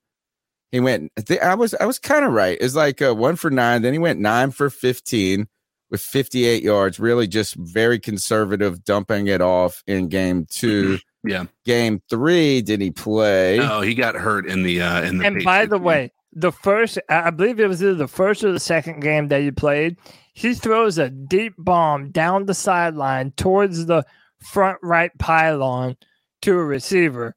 And the receiver, of course, drops it. But you just know, like, if that's Terrace Marshall Jr. or DJ Moore, they're going up and snagging that bitch. If it was Shi Smith, it would have been 10 touchdowns. No one said Shi Smith. I'm saying sometimes you see a good fucking pass with your own eyes when you see one. And I saw a lot of them from Matt Corral. I'm also not saying that anyone should look at Matt Corral, what he did last season, and say, oh, yeah, that's the guy. Not my argument at all. I'm saying Matt Corral was not put in a situation to look good, even if he had an abundance of talent. So anyone wanting to judge him based off of his draft stock of where he was drafted or a very small sample size of preseason games and then pretend like you can close the book on Matt Corral, that's some bullshit. That's all I'm saying. Next call. Hey, guys. It's the girl that makes him howl, a.k.a. Joey the Blind Panther. And y'all got me started on Lamar Jackson. Look, there's a reason why last year when the schedule came out and I found out that Baltimore was on it, there's a reason why I told my dad, hey, Dad, we got to get to Baltimore because Lamar Jackson is not going to be there by the next time the Panthers play in that stadium. And in addition to the fact that I was going to use going to the game in Baltimore as an excuse to visit Washington, D.C., I told him that because Lamar Jackson plays like Cam Newton. And Cam Newton didn't even last a decade. He didn't last what? Cam Newton lasted from 2011 to 2018. Well, no, he only played 2011 to 2017, his full season. He played some in 2018, and I'm not going to count the bullshit in 2019 because, honestly, that last game of Cam Newton in 2019 was so bad that when they were showing a rerun of it at Bonefish Grill the following year, I wanted to haul off and shatter the TV into smithereens because how fucking dare they show that shit. But, yeah, Lamar Jackson has not been there when it has counted the most. Okay, Lamar Jackson is great when the games don't matter. I mean, I suppose they all matter in theory, but we all know that. We're not dumb. But he is not there when one loss sends you home. It's not that he's not good. He's not available. Why would you pay top-tier money to a guy who's not going to be able to help you in the playoffs? Who's not going to be able to take you all the way there? So that is my thing. And every loser nowadays wants to claim collusion because, that's popular now, I guess. I get it. But no, the reason Lamar Jackson didn't get paid is because he's injury prone. If he had not had the injury history that he has, if he had not been consistently injured during the postseason, he would have gotten something close to what he was asking for. Anyway, guys. Oh, he got cut off. You know he's going to call back in. Look, we're going to go straight to the next call. I think this is going to be the opposite perspective.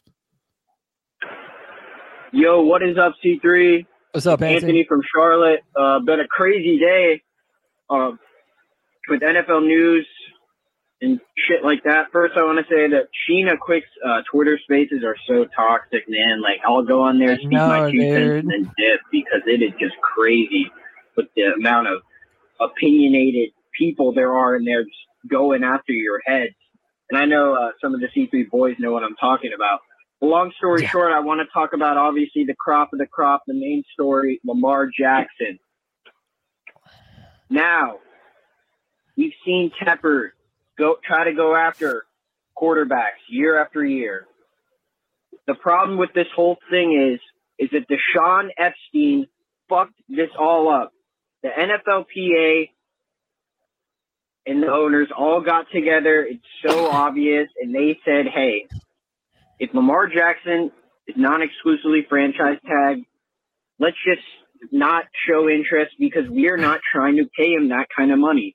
And it sucks because Lamar Jackson, in my opinion, is a top 7 quarterback. He's in the elite category. He deserves to be paid with the no offensive support he's had.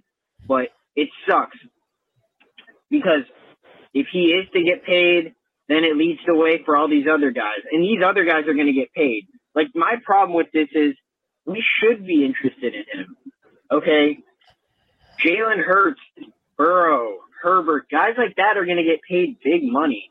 Okay, Daniel Jones just got paid $40 million a season, the same contract as Stafford and Dak. He's not as good as Stafford and Dak, but that's just how the quarterback market is going up. Mahomes, he's going to be making $45 million a season. If he was due for a contract, he'd probably get around $70 million a season. Realistically, that's just how this market is now. But they did what no one else did. They stopped their franchise quarterback before anyone else thought of this. So I don't blame Lamar Jackson for wanting this kind of money. I think he deserves it. He's an MVP, and when he's on the field, he's won 74% of his games. I repeat, he's 45-16. If you're the Panthers and you're looking at this, you're like, okay, maybe we can negotiate something to where it's not $250 million guaranteed, but maybe around like $215 or $220, because in reality, it's either this. You're either going to trade up and give up 3 first-round picks, or you could just give up 2 first-round picks and get a proven commodity. That's my opinion. Anthony from Charlotte, keep pounding, C3. Keep pounding. What a call. Right on time. Look, it's like, great take there. I agree with that all entirely. That leads us to the Daniel Jones discussion here. Or not discussion. Good. How do we relate this to the Carolina Panthers? David Gettleman made this pick. Remember, and who did he go ahead of that? What year? What was the class that Daniel Jones was in? It better not have been Lamar's. I think it was the year after or so. What year was that? I have to look at it. I think it was 2019. So I don't think it was a crazy quarterback class. It was either 18 or 19. Maybe 19? It was Brian Burns. It was Saquon. It was Saquon. It's got to be 18. No, Saquon went number 3. It's the same year. Same year. No, the Giants didn't have 2 picks that year. I thought they did. Look it up. I'm looking here. I got 2019. Yeah, that's what I was Josh Allen. No, he went ahead of Josh. No. 2018 was Baker and Josh. Was Baker Mayfield? Josh? This was Kyler Murray. Then Daniel Jones, and then let's see who the next quarterback was taken in that draft was. Let's see, it's QB. Can search this. Oh crap, Tony! Come on, get it together. I'm trying to find who the quarterbacks were. It was Daniel Jones, Dwayne Haskins. Those were the first-round quarterbacks that year. Can you hear me? Yeah, I was looking it up too. Okay, yeah, so Daniel Jones went. That was a Dave Gettleman pick there. That was, and he's a big, tall dude. He's strong. He's more mobile than he gets credit for. But look, this past year was, the Giants put their own selves in a bind, because they didn't pick up his 5th-year option. Like the Panthers, should be like the comeback player of the year in a way. Like he Panthers, made more money than anybody. Changed their status almost as much as Geno. Player? Like Geno, it's got to be Geno. Yeah, I think it was. It was Geno. Yeah, it was. Yeah, but listen. When it comes to Daniel Jones, like the Giants left themselves in a no-win situation. They did not pick up his 5th-year option, and they were left with either having to pay him this type of money or letting him hit the market and see what he would get. And then they would have to be in the quarterback conversation, which they don't want to do. And I think you're just worried he turns into Kirk Cousins, like a mobile Kirk Cousins. Which I'm not even terrified. That's what he's like. No, man. Did you see? But they also mentioned that Dak was trying to renegotiate. How about that? I would be pissed if I was Jerry Jones and Dak coming. Yeah, and Dak wants to renegotiate. I'd be like, bro, we already went through this. A, we overpaid you. B, C, you weren't even that great. D, hell no, get out of my office. That's what I would say. All right, let's go to another call. The number is 252-228-5098. What up, T3? It's P-Dubs calling. I called in a couple weeks ago for the first What time. up, P-Dubs? A lot's happened since then. Derek Carr signing with the Saints. I'm glad we didn't sign him. I thought he's too expensive. I'd rather keep that cap space and work some magic in free agency. The combine was fascinating, at least as the quarterbacks go. I mean, C.J. Stroud was really, really impressive. I think he's going to be the first quarterback taken off the board. I think we probably have to go to number 1 to get him if that's where we want to go. Anthony Richardson was everything as advertised and maybe a little bit more, and he's going to get a lot of hype between now and the draft. But I love him as a prospect, and I really, really would be excited if we do draft him, provided we're going to let him marinate for a year or two. I think he's got to have a year or so of being coached up, which leads me to, what do we do with a quarterback in the interim? And I think we're probably going to look hard at Jacoby Brissett or maybe even re-signing Sam Darnold for a 1-year deal, or maybe it's 2 years max, team friendly.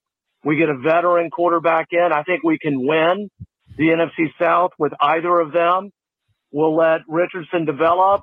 And oh, by the way, we get to look at Matt Corral too. And, quite frankly, having 3 quarterbacks on the roster and in the room isn't the worst thing, especially when 2 of them are on rookie contracts and could have a lot of upside. So I don't know. That's how I'm thinking about it.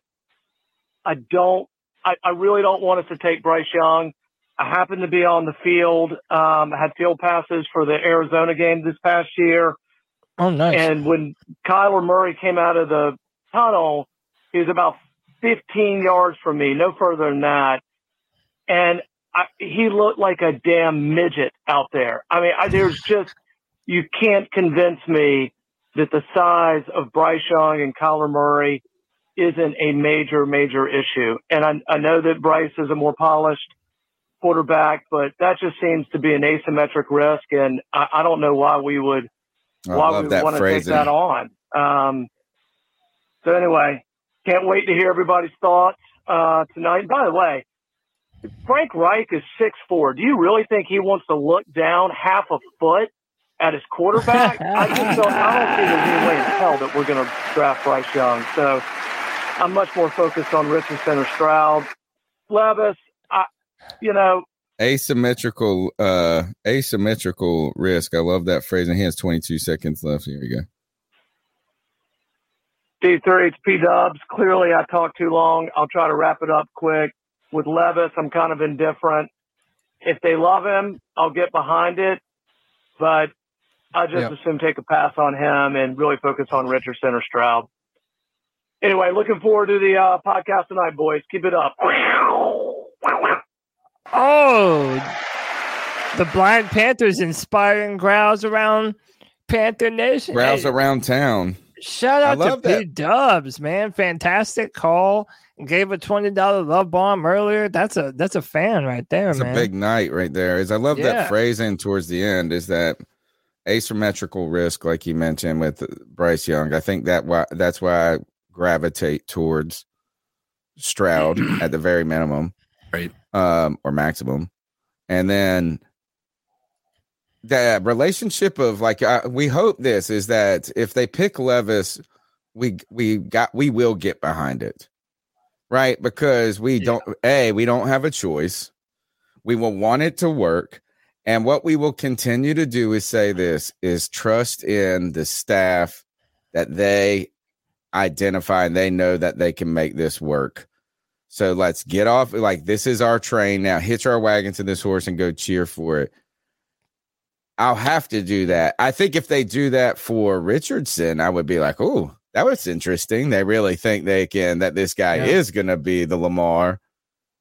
And I think that's the only thing that gives me faith in that. That's what our argument's going to pivot towards. And I think with Stroud, you're going to be like this is we bet are we going to win with a rookie quarterback? That will be the conversation. So Levis does bring the one where Levis is compliments will come about how the coaching staff sees something. We'll have to exercise our faith there. Well, and I said this on Twitter earlier.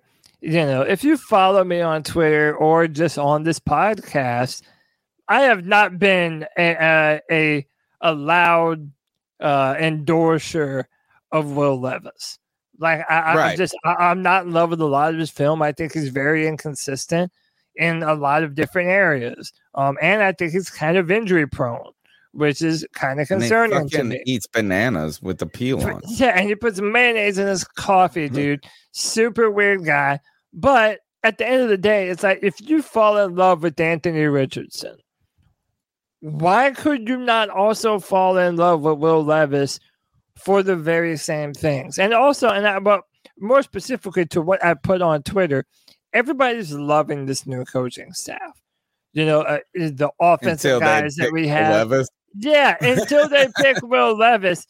Oh, and then he's a lost cause, and we're gonna fucking suck up and down. It's like, no, man. Like, if you trust in this team to develop their preferred guy, then trust in this team. Now, it's okay right now before the draft to have your preference and not want Will Levis. Again, I'm not very stoked on Will Levis, but no matter who the Panthers draft at quarterback, I'm going to be behind them and support them. And at least with all four of the guys, you can easily see how they would be successful in the NFL. So you can see the things that they would do that would make them the type of quarterback that you would bet on them. Richardson and Levis have the big-time arm talent.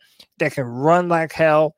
And then C.J. Stroud and Bryce Young are elite throwers of the football. I wonder if there's somebody who is very mathematically inclined could figure out imagine if you developed a poll that you gave out to Panther fans, like maybe daily or weekly, and it was just like feeling great, feeling terrible, okay, and you just tracked kind of public opinion. Where is that you're going to have, when does fanaticism turn into cynicism, and where does cynicism turn into fanaticism? And but look, the word fan comes from the concept of fanatic, right? And you're going to have an element is how long you have to, if you are truly, I won't say truly, I'm not a gatekeeper, is there a world where you will, I guess, maybe you're looking for confirmation of yourself. If you say, I don't think it's going to work, so therefore you kind of hope it doesn't. But even if we get Lamar Jackson and we break the bank and we give up all of that, you know what we're all going to have to do? Not all have to do, but let's make this work. We're all going to be, you would think, rooting for it to be successful, whatever it is. So, you would be. That's a good segue, because if we're going to hope for success, no matter what it is, Tony, I included this in just for the presentation, just for you, buddy. Phillip Rivers, North Carolina legend, you played at NC State, has contacted the 49ers and Dolphins about a comeback late last season. But the Panthers are his best bet in 2023. So put your money where your mouth is. How pumped would you be for Phillip Rivers as the Panthers quarterback? Dude, I am not a Phillip Rivers guy. Took the wind out of your sails, huh? I think this is Phillip Rivers is what if Teddy Bridgewater was a Hall of Famer, he would be Phillip Rivers. And that is never won a championship and can only throw 4 yards now. God, this would be a hard one for me to get behind and think it was going to work. But the only way, actually, that I would become a fan of Phillip Rivers if he came to Carolina and it worked. Other than that, I'll never root for and I'm Catholic. He's Catholic. I'm rooter. It's just not my dude. Not the guy that at least you're consistent, right? You've been that way from. Yeah, I think he's been overrated as a quarterback. And I tell you this, if you get him, I can tell you one thing I promise from you, and that is late in the fourth quarter, you're going to see him looking up at the big jumbotron after he just threw a pick. God dang it! It'd be like, dang nabbit, dang dung it, yeah, dang exactly. nabbit, son of a biscuit eating bulldog.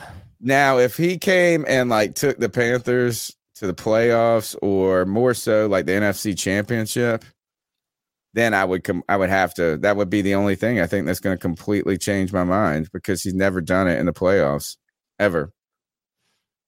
Yeah. And yeah, a lot of people are saying it's just the same volume. thing. He's a volume guy. He it's kind of like a Jameis Winston without as many interceptions. By the Like way, maybe he was also like one of the first guys, at least that I was aware of, that had a real wonky throwing motion. Like he's another it's guy. horrific, dude. Yeah, it looks so bad. It looks like he's left-handed. Yeah, and maybe dude, is he left-handed? I don't even know. I And have I'm no left-handed. idea. It Dude, looks it's ridiculous. It's very sideways, like it's kind of off to the it's like flicking his arm out. Yeah, but he could sling it back in the day. So it was like he was one of those guys that maybe like you were like, oh, well, maybe Tebow's wind up isn't as bad as we think. Yeah. You know, and really, to be honest, like we actually celebrate those kind of those weird throwing angles now. Right. His just looks weird. It's kind of like Charles Barkley's golf swing. You ever seen Charles Barkley's golf swing? No. Okay. But I couldn't tell you what a proper golf swing even looks like. Oh, well, I can tell you what it's not. And that's Charles Barkley's. Dog, what are the last four here? Look, let's go back to Joey the Blind Panther. Also, Vol guy says he's got to support all those kids. Dude, he has like 20 children or some crazy shit. Catholic, man. Catholic. Good Catholic. Yeah, I guess so. Hey, guys, it's Joey the Blind Panther again. Yeah, I'm not going to let it do you like that, dude. I was going to give you a roar and the bastard cut off before I could give you the roar. But I got another thing to say, which, I don't know, it's kind of a blessing in disguise. I've noticed that when it comes to the football world, sometimes I've been saying things that people are like, they're sort of lukewarm on. And then I wait a while, and then people are saying the same shit I was saying. I compared Lamar Jackson to Cam Newton back in November when I was in D.C., and the guy driving the taxi lived in Baltimore and worked in D.C. What? And he was like, no, this is not it. Hold on, he was unsure. But 2-3 months later, when Lamar Jackson's contract is coming up, people are comparing his ass to Cam Newton. I guess the blind people can see some things before sighted people see them, I guess. But I just wanted to say that. And anyway, guys.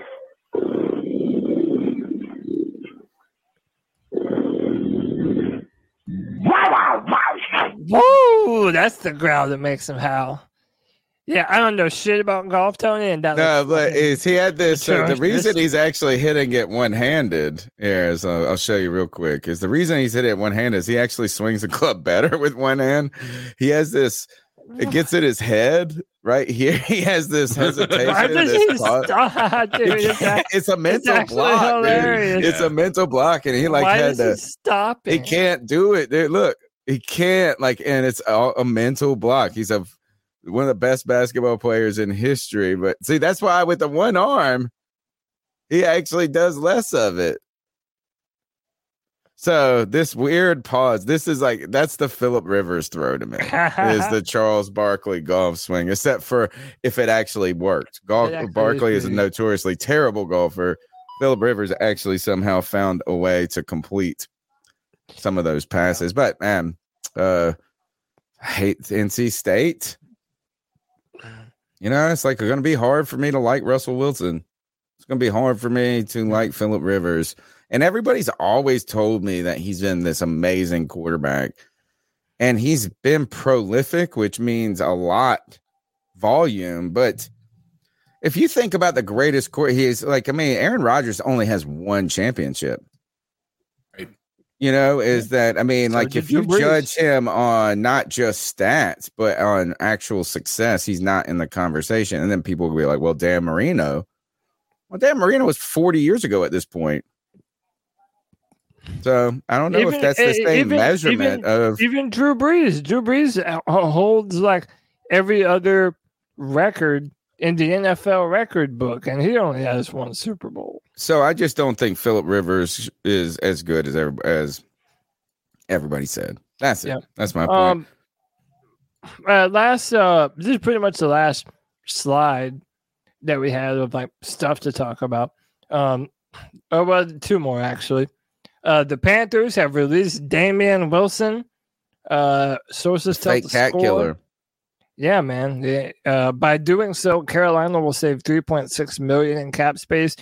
As a productive Wilson, he had career highs with 106 tackles, 5 tackles for loss, and 3 sacks for the Jags in 2021. Hits the open market. This guy is. I put Brandon Smith season, baby. I'm ready for Brandon Smith. Yeah, I think our new coaching staff is ready for it too. Honestly, yeah, man.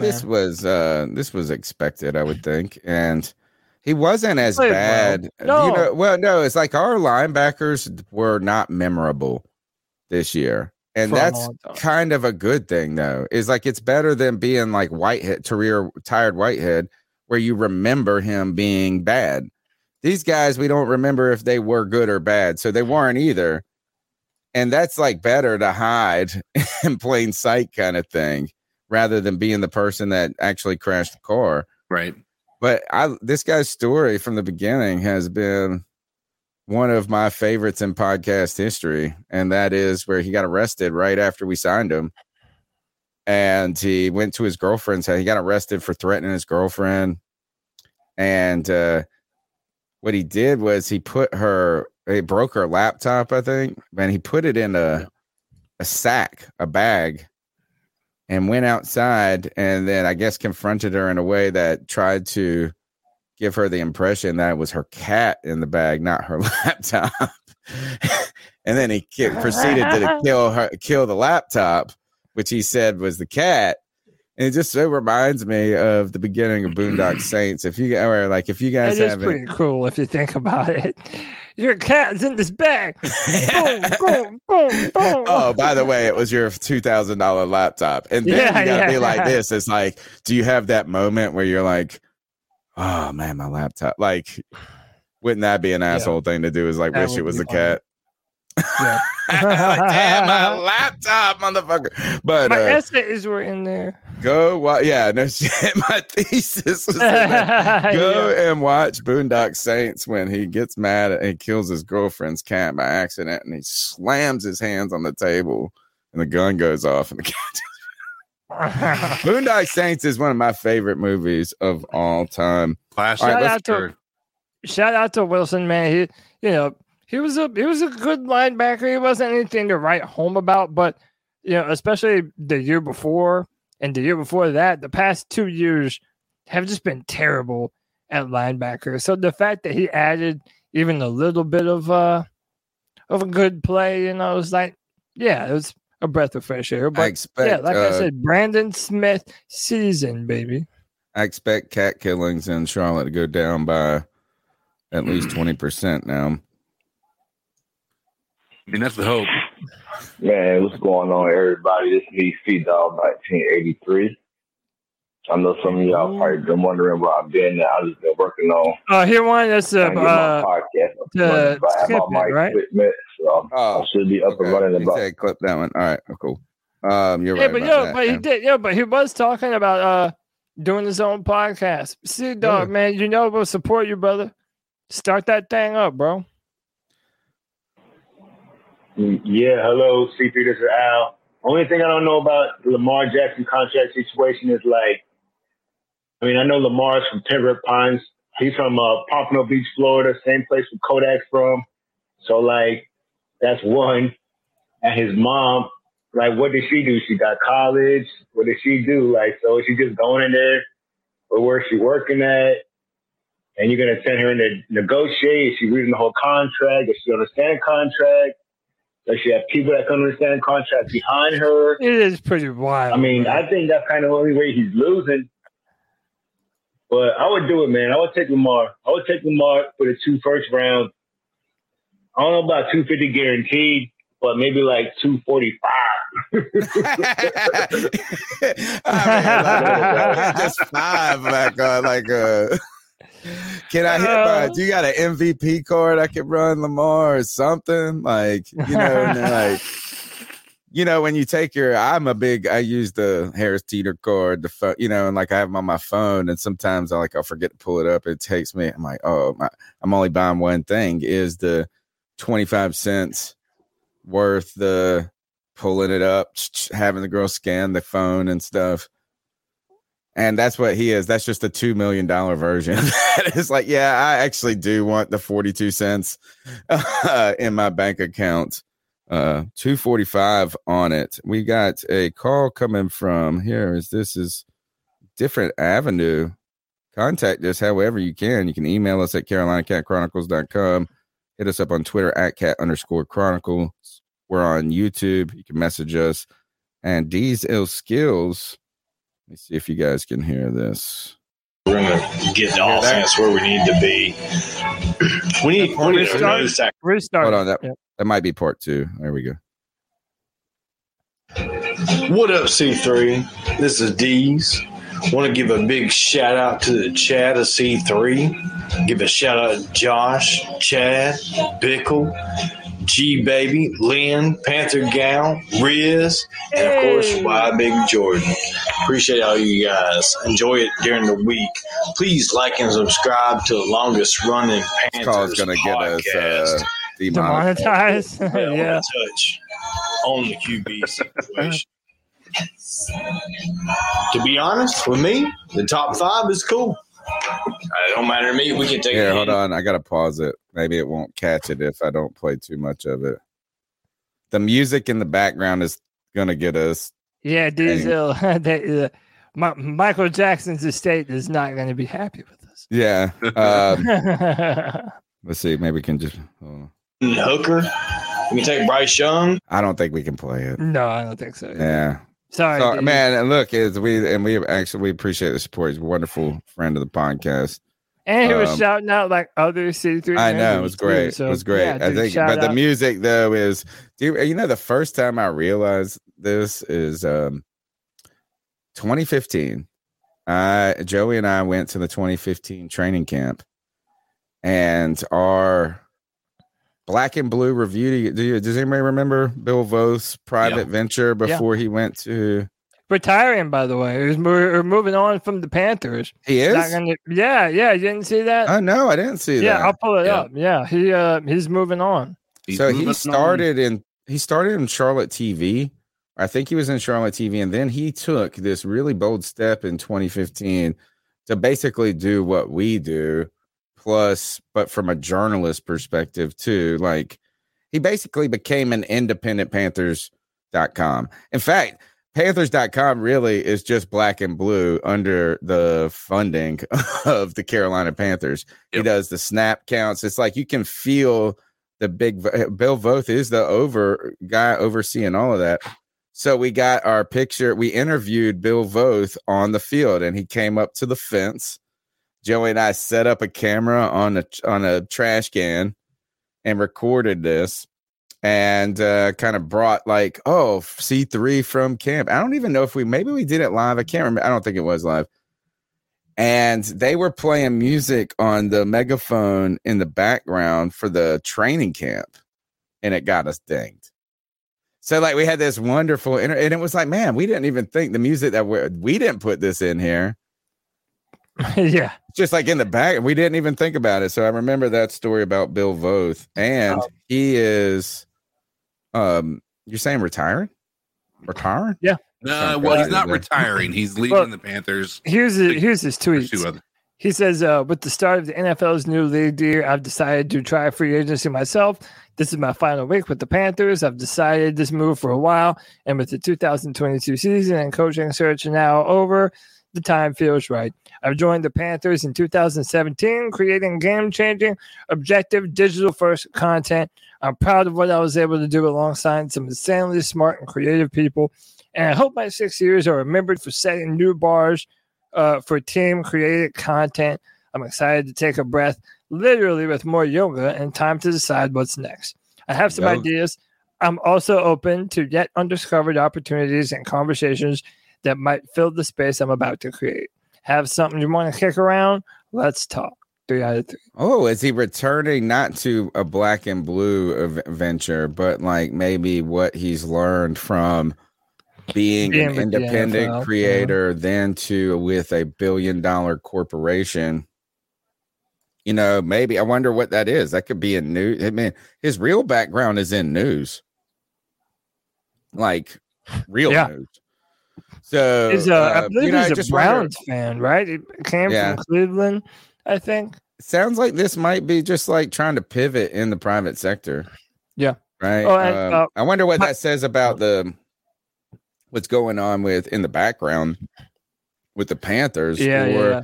You know, one thing is this. I will tell you, if you work in these corporate structures, the only real way to advance your salary in significant ways is to move around. Because like a company is only going to give you a certain amount of raise, bonus, whatever structure that's reasonable. You know what I'm saying? Well, we give you 6%. We give you 6%. But if you want a real 20% bump in your pay, you have to jump from job to job every couple of years. Yeah. Because they are going to negotiate off of your highest contract then, you know, and so maybe that's the pivot there for Bill Voth is like, oh, I could just get a 3% raise from the Panthers, or I could go and do this for ultimately like Bank Bill of America or something like that. Bill seems like the type of dude that's smart enough to know when the right time to make a move is on stuff. So he'll land on his feet. He's a smart guy. Josh says, what happened to your Combine show? We had to delete it. We deleted it right after we streamed it because we were pirating. We were showing the Combine. I mean, everyone, we didn't even know if we were gonna, but then we saw everyone else doing it. So we were arguing over it. We were literally before the show, we were debating whether or not to show it. I was even sending messages in the background to Cody, like, I don't think we should be doing this. I felt like we were like, you were taking it like we were skipping school, and you're like, come on, it's gonna be all right. Yeah, it's gonna be. I'm like, I don't think we should be doing this. Come on, I was the bad influence on you that day, but I was right. It turned out to be okay. So all right. Oh, Sean Chandler. Let's go real quick. Man, we're making good time. We've done almost all the calls, I think. Yeah, I don't know much about this, but Sean Chandler was suspended for 2 games. Sorry. Yeah, I think this is a nothing burger story. Yeah, it's like I don't really know what he. Does he play? Corner. I think so. Safety or corner. Yeah. Yeah, I mean again, it's like this is like 2 games. This doesn't matter to me. You know, ultimately is like it doesn't actually have a negative. I don't have a negative opinion about this player, nor do I. Is he memorable at this point? So this ain't that bad, nor should we care. What's next? Let me get to the news. So now, hang on, wait a minute. I forgot we got I might have a couple of calls stashed away actually. Hold up, the Bat. Oh, this is cool. Yeah, but listen, the Bat Daddy made a bumper for us whenever we get into the news. Oh, wait, hang on, let me. Pop. Hold on.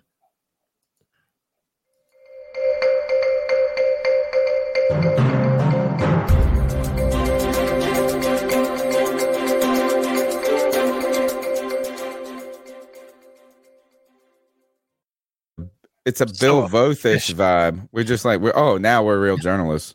Yeah. We gotta We are real journalists. The Packers. Rodgers gets permission to speak with the Jets. He's come out of the darkness. I still think the best move for him is Miami. By the way, this tells me 100% that he isn't going to be a Green Bay Packer next year. Yeah, I think so too. And I now if you're the Jets, that has to be your last resort. Like now you have to do everything in your power to go and get Aaron Rodgers, because what else are you going to do? Like they have Sam Darnold, said, bro. Not Sam Darnold. You could do Yeah. actually, that would be interesting. Baker's still out there, folks. Somebody is going to go bring Baker Mayfield in. Oh no, we're getting to that. That's in the news. I added that. I don't know if you saw it yet or not. All right, well, let's get to it. Yeah, so we'll see what happens with Aaron Rodgers. Losing its edge, Kansas City expected to release Frank Clark. Hey, I mean, or did they franchise tag Orlando Brown? Who's an interesting piece out there. He wants to get big pay. People don't want to big pay him, but he's pretty good. Or he was. We'll see. I don't know. I'd have to ask a Chiefs fan. But Frank Clark is, I wonder. I don't know enough about his game to really say how he would fit in our scheme that's coming up or with aside Brian Burns. But he has been, they say he had 24 sacks in 3 years, I think.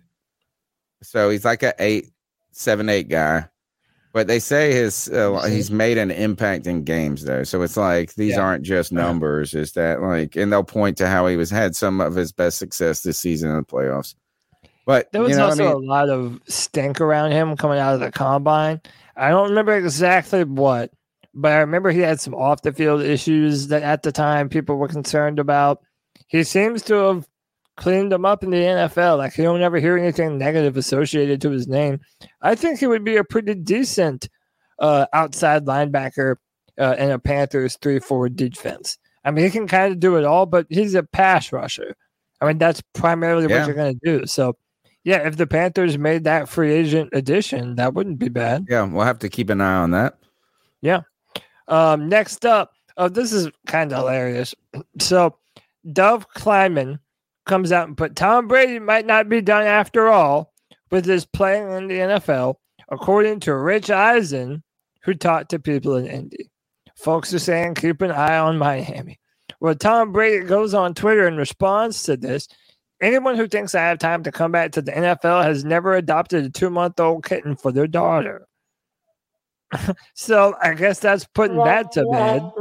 Yeah, it's like it's not putting it to bed. He is fanning the flames of conversation right here. It's not putting it to bed. Is? Look, you adopted a 2-month-old kitten. Like that's gonna a kitten is gonna prevent Tom Brady from coming back to the NFL. There's just no shot the dude is going to retire twice and come back again. Like this is not. It's a nothing burger. Either that or it's about keeping his name in the news. CK. His name is going to be always in the news. Like you can't be putting that. Like that can't be it. This doesn't put it to bed, Cody. This is him making it worse. I mean, listen, I agree with CK to a point. I won't rule it out completely because I think that one of the things that you see with these older quarterbacks, I mean, look, we're talking about Phillip Rivers potentially coming back. We all saw how long it took Brett Favre to finally be done with the NFL. It wouldn't surprise me if he did come back, but at the same time, if I'm him, like, doesn't it look so dumb to just be like, oh, I'm retired. Hey, but I'm back now. Oh, but now I'm retired. And guess what? I'm back. You know what I mean? It's like kind of. I don't say it looks dumb. I would say this joke is cornball. This joke is cornball. And man, can we go to the next slide? I have a baby kitten that we adopted. I mean, I don't know how far along I could be away from it. No, I hear that. Heard that. So, yeah, this is the Baker Mayfield news.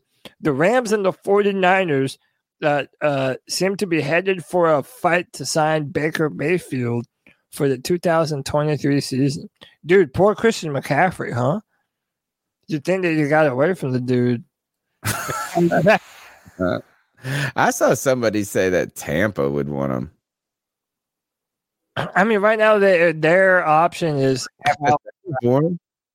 they have no idea what he is, just like we have no idea what Matt Corral is. If the Jets don't get Rodgers, they got to go get somebody like this. And in case Zach Wilson continues to be a just complete and utter bust.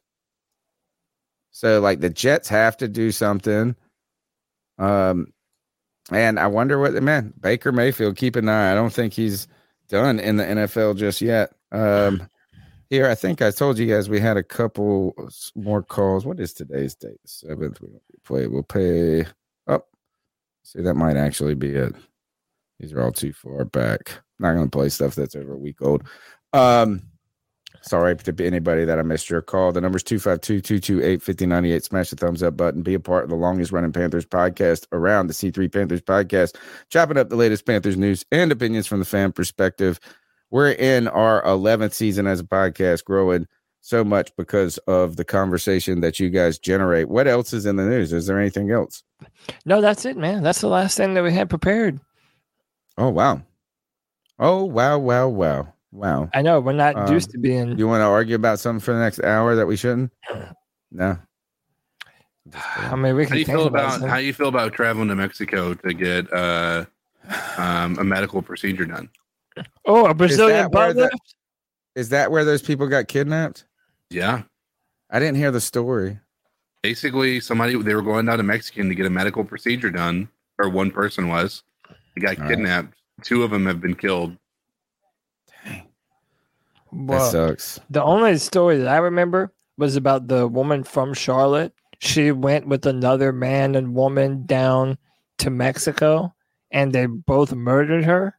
Like, they killed her. And she was a Charlotte, North Carolina native. Yeah. I think they all were. But the last I heard, they were trying to extradite the guy and the girl back to Mexico. Yeah, because they committed the crime in Mexico, so they got to spend time in Mexican prison. One of my friends likes to watch these YouTube videos, the most dangerous cities in the world. And like, you go to the Mexico cities and it's like, geez, this is like a damn war zone here. It literally is, depending on where you're at. Yeah. So wild. All right. I think that's it. Well, we got the final segment to do, and that is the Ice Up picks, where we tell someone to ice up, toughen up to get it together. It's our homage to Steve Smith. And anyone is fair game. Go ahead, Cody Lash. Take us to the Ice Up segment.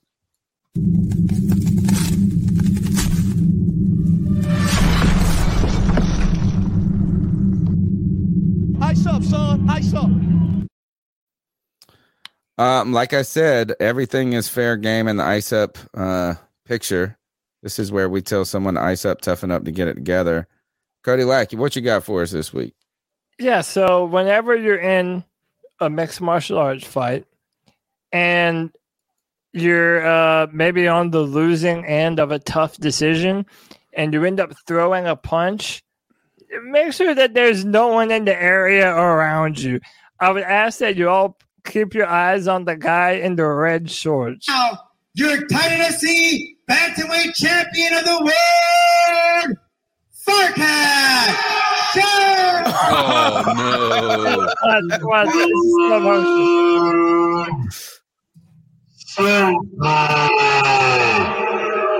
Oh, just turned around and deck shot you right in the jaw. Damn, man. Poor girl. She didn't expect that. So, yeah, dude, whenever you lose an MMA fight, make sure there's not a ring girl right behind you so you don't punch her in the face, dude. Ice up, son. Holy cow. That is crazy. Dude, if she got up from that, she should have got the one to fight. CK, what you got for us? Mine's going to be just something that has to do with Bruce Willis. I mean, we've been informed, obviously, recently that he has dementia. And, you know, I don't have any videos. It wasn't video. It was just pictures and things like that. But apparently the paparazzi were out there just yelling at him to come over and talk to them and whatnot. And like, it's just super insensitive. And his wife had to come out publicly and ask people to stop just coming up to him and even just yelling yippee-ki-yay and all that stuff. Because, I mean, the dude is like literally suffering from a degenerative disease that's causing him to not be able to remember his kids. Right. Like it's not okay to do that. And so the world that we live in is so focused on, as we do here, content and at the expense of people's privacy and their lives, especially at that, like once you're at that point, like the dude has no ability to tell you what he wants, what he doesn't want. And you need to have some respect, because you got to think about, what if this was my dad, my grandfather? So to those people who just don't give two shits about it, I'm saying ice up. You know, and there was one that I was gonna that Cody said I should have done, and that was basically there was a report that said that Tom Brady was going to start doing stand-up comedy. Stand-up because of that tweet. Yeah, and it's not any. There was nothing that indicated that was actually true. He is simply doing. There's going to be a roast where he's going to get roasted on Netflix, but that's about the extent of it. So I was going to ice that up, but I felt like the Bruce Willis one was probably most important. All right, I am going to ice up, son. Ice up. I'm going to ice up. First, I'm going to congratulate this tweet. And we're not going to see the guy who wrote it. I mean, I can expand and stuff, but it's he said, "No way this guy flexed his EBT." But this video is just uncomfortable, I guess, to me. And I don't know why. It's not that bad. But here we see if this works. Yo, can you hear this? Tell me you can hear this. Hey, no. Yeah.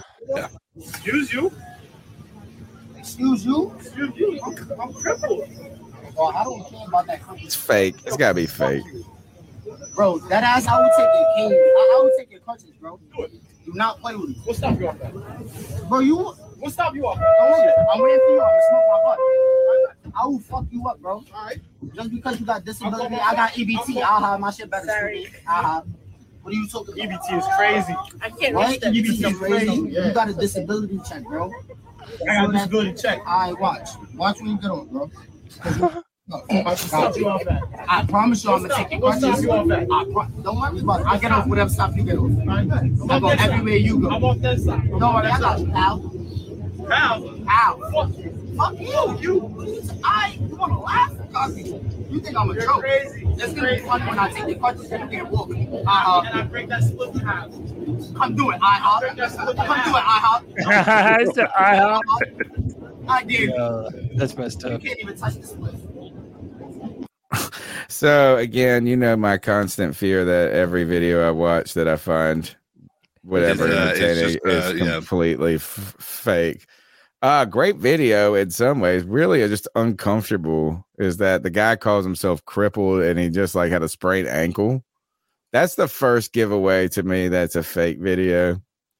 But then my man said, "You get disability, I got EBT." Like and then there was like three people. There was three people in the back who were not paying attention in the least. Like that's what I love about this. It's like New York, and they're like, "This is not even noticing this stupid charade these people are doing." That's tame. That's tame for a New York subway ride. So all of them ice up. All right, that's the C3 Panthers podcast brought to you by CarolinaCatChronicles.com, where every Tuesday night we chop up the latest news and opinions from the fan perspective. My name's Tony Dunn. Follow me on Twitter at @cat_Chronicles. Engage in the show in any way that you can. Be a part of the show. Call in and go support Cody Lack, a man about to be blue checked and momentarily. Cody Lashney, welcome. Well, thank you for another great show. Yeah, man. Find me on Twitter. Cody Lack at CODYLAC. And every Friday at 7 p.m., you get to be a part of the C3 Panthers podcast on the Friday Free For All. Join the show via StreamYard, man. We have very spirited discussions about the Carolina Panthers, all things about the draft, the NFL. It's been a great time, man. Every Friday at 7. Come hang out. CK, thanks again for all the input and hanging out with me on Tuesday. Yeah, always happy to be here, man. It's can get spirited, and it's all in the Panthers fandom that we all share and whatnot. And I'll throw this out here. Your boy, here's the situation. All right. So my wife and I had our son, and then we were son and done, and we did a purge of all of our baby stuff. Well, now we have a new one on the way. All right. So we do. This is shameless. Anybody who would like to help with the baby registry, donate baby stuff, feel free to let me know. I'll be happy to provide you the link to our Amazon baby registry, but that's not a requirement. I'm not demanding anybody do that. Just if anybody would like to, feel free to message me, as we are in the phase of rebuilding a baby room. So Much appreciated. Anybody who wants to. So Find CK, man. Drop it. Well, put it. Man, how they gonna find that? I'm not gonna drop it in That's the CK. At @Codizzle_Allen, right? Yeah, you can get me on Twitter. I have direct messages open if you guys want to. If there's anybody interested, you don't have to. Again, it is not a scenario Baby where formula is like Deshaun Watson money now. Everybody's hurting, and I understand that. So do not put yourself in a position to try to help me out simply because I'm putting a shameless plug out there. We should do a virtual baby shower. How's that? My wife made. Oh shit! For the C3 Panther Nation. All right, yeah. Oh, that's actually kind of do. Maybe next week. Yeah. That's what we'll do. Is we'll secretly throw a baby shower. You shouldn't have said nothing, CK, if you don't want it. I know. The public aspect of it is a little odd, but that I appreciate it. Or maybe they do. What do they call them? Diaper showers for men or something like that. Yeah. You know what? Next week we're gonna do it. See, remind me, Cody. All right. Yep. Little. I mean, it'll be small. It'll be small. Be small. All right. Take us out of here, bro. All right. C3 Nation. Until next time, keep pounding.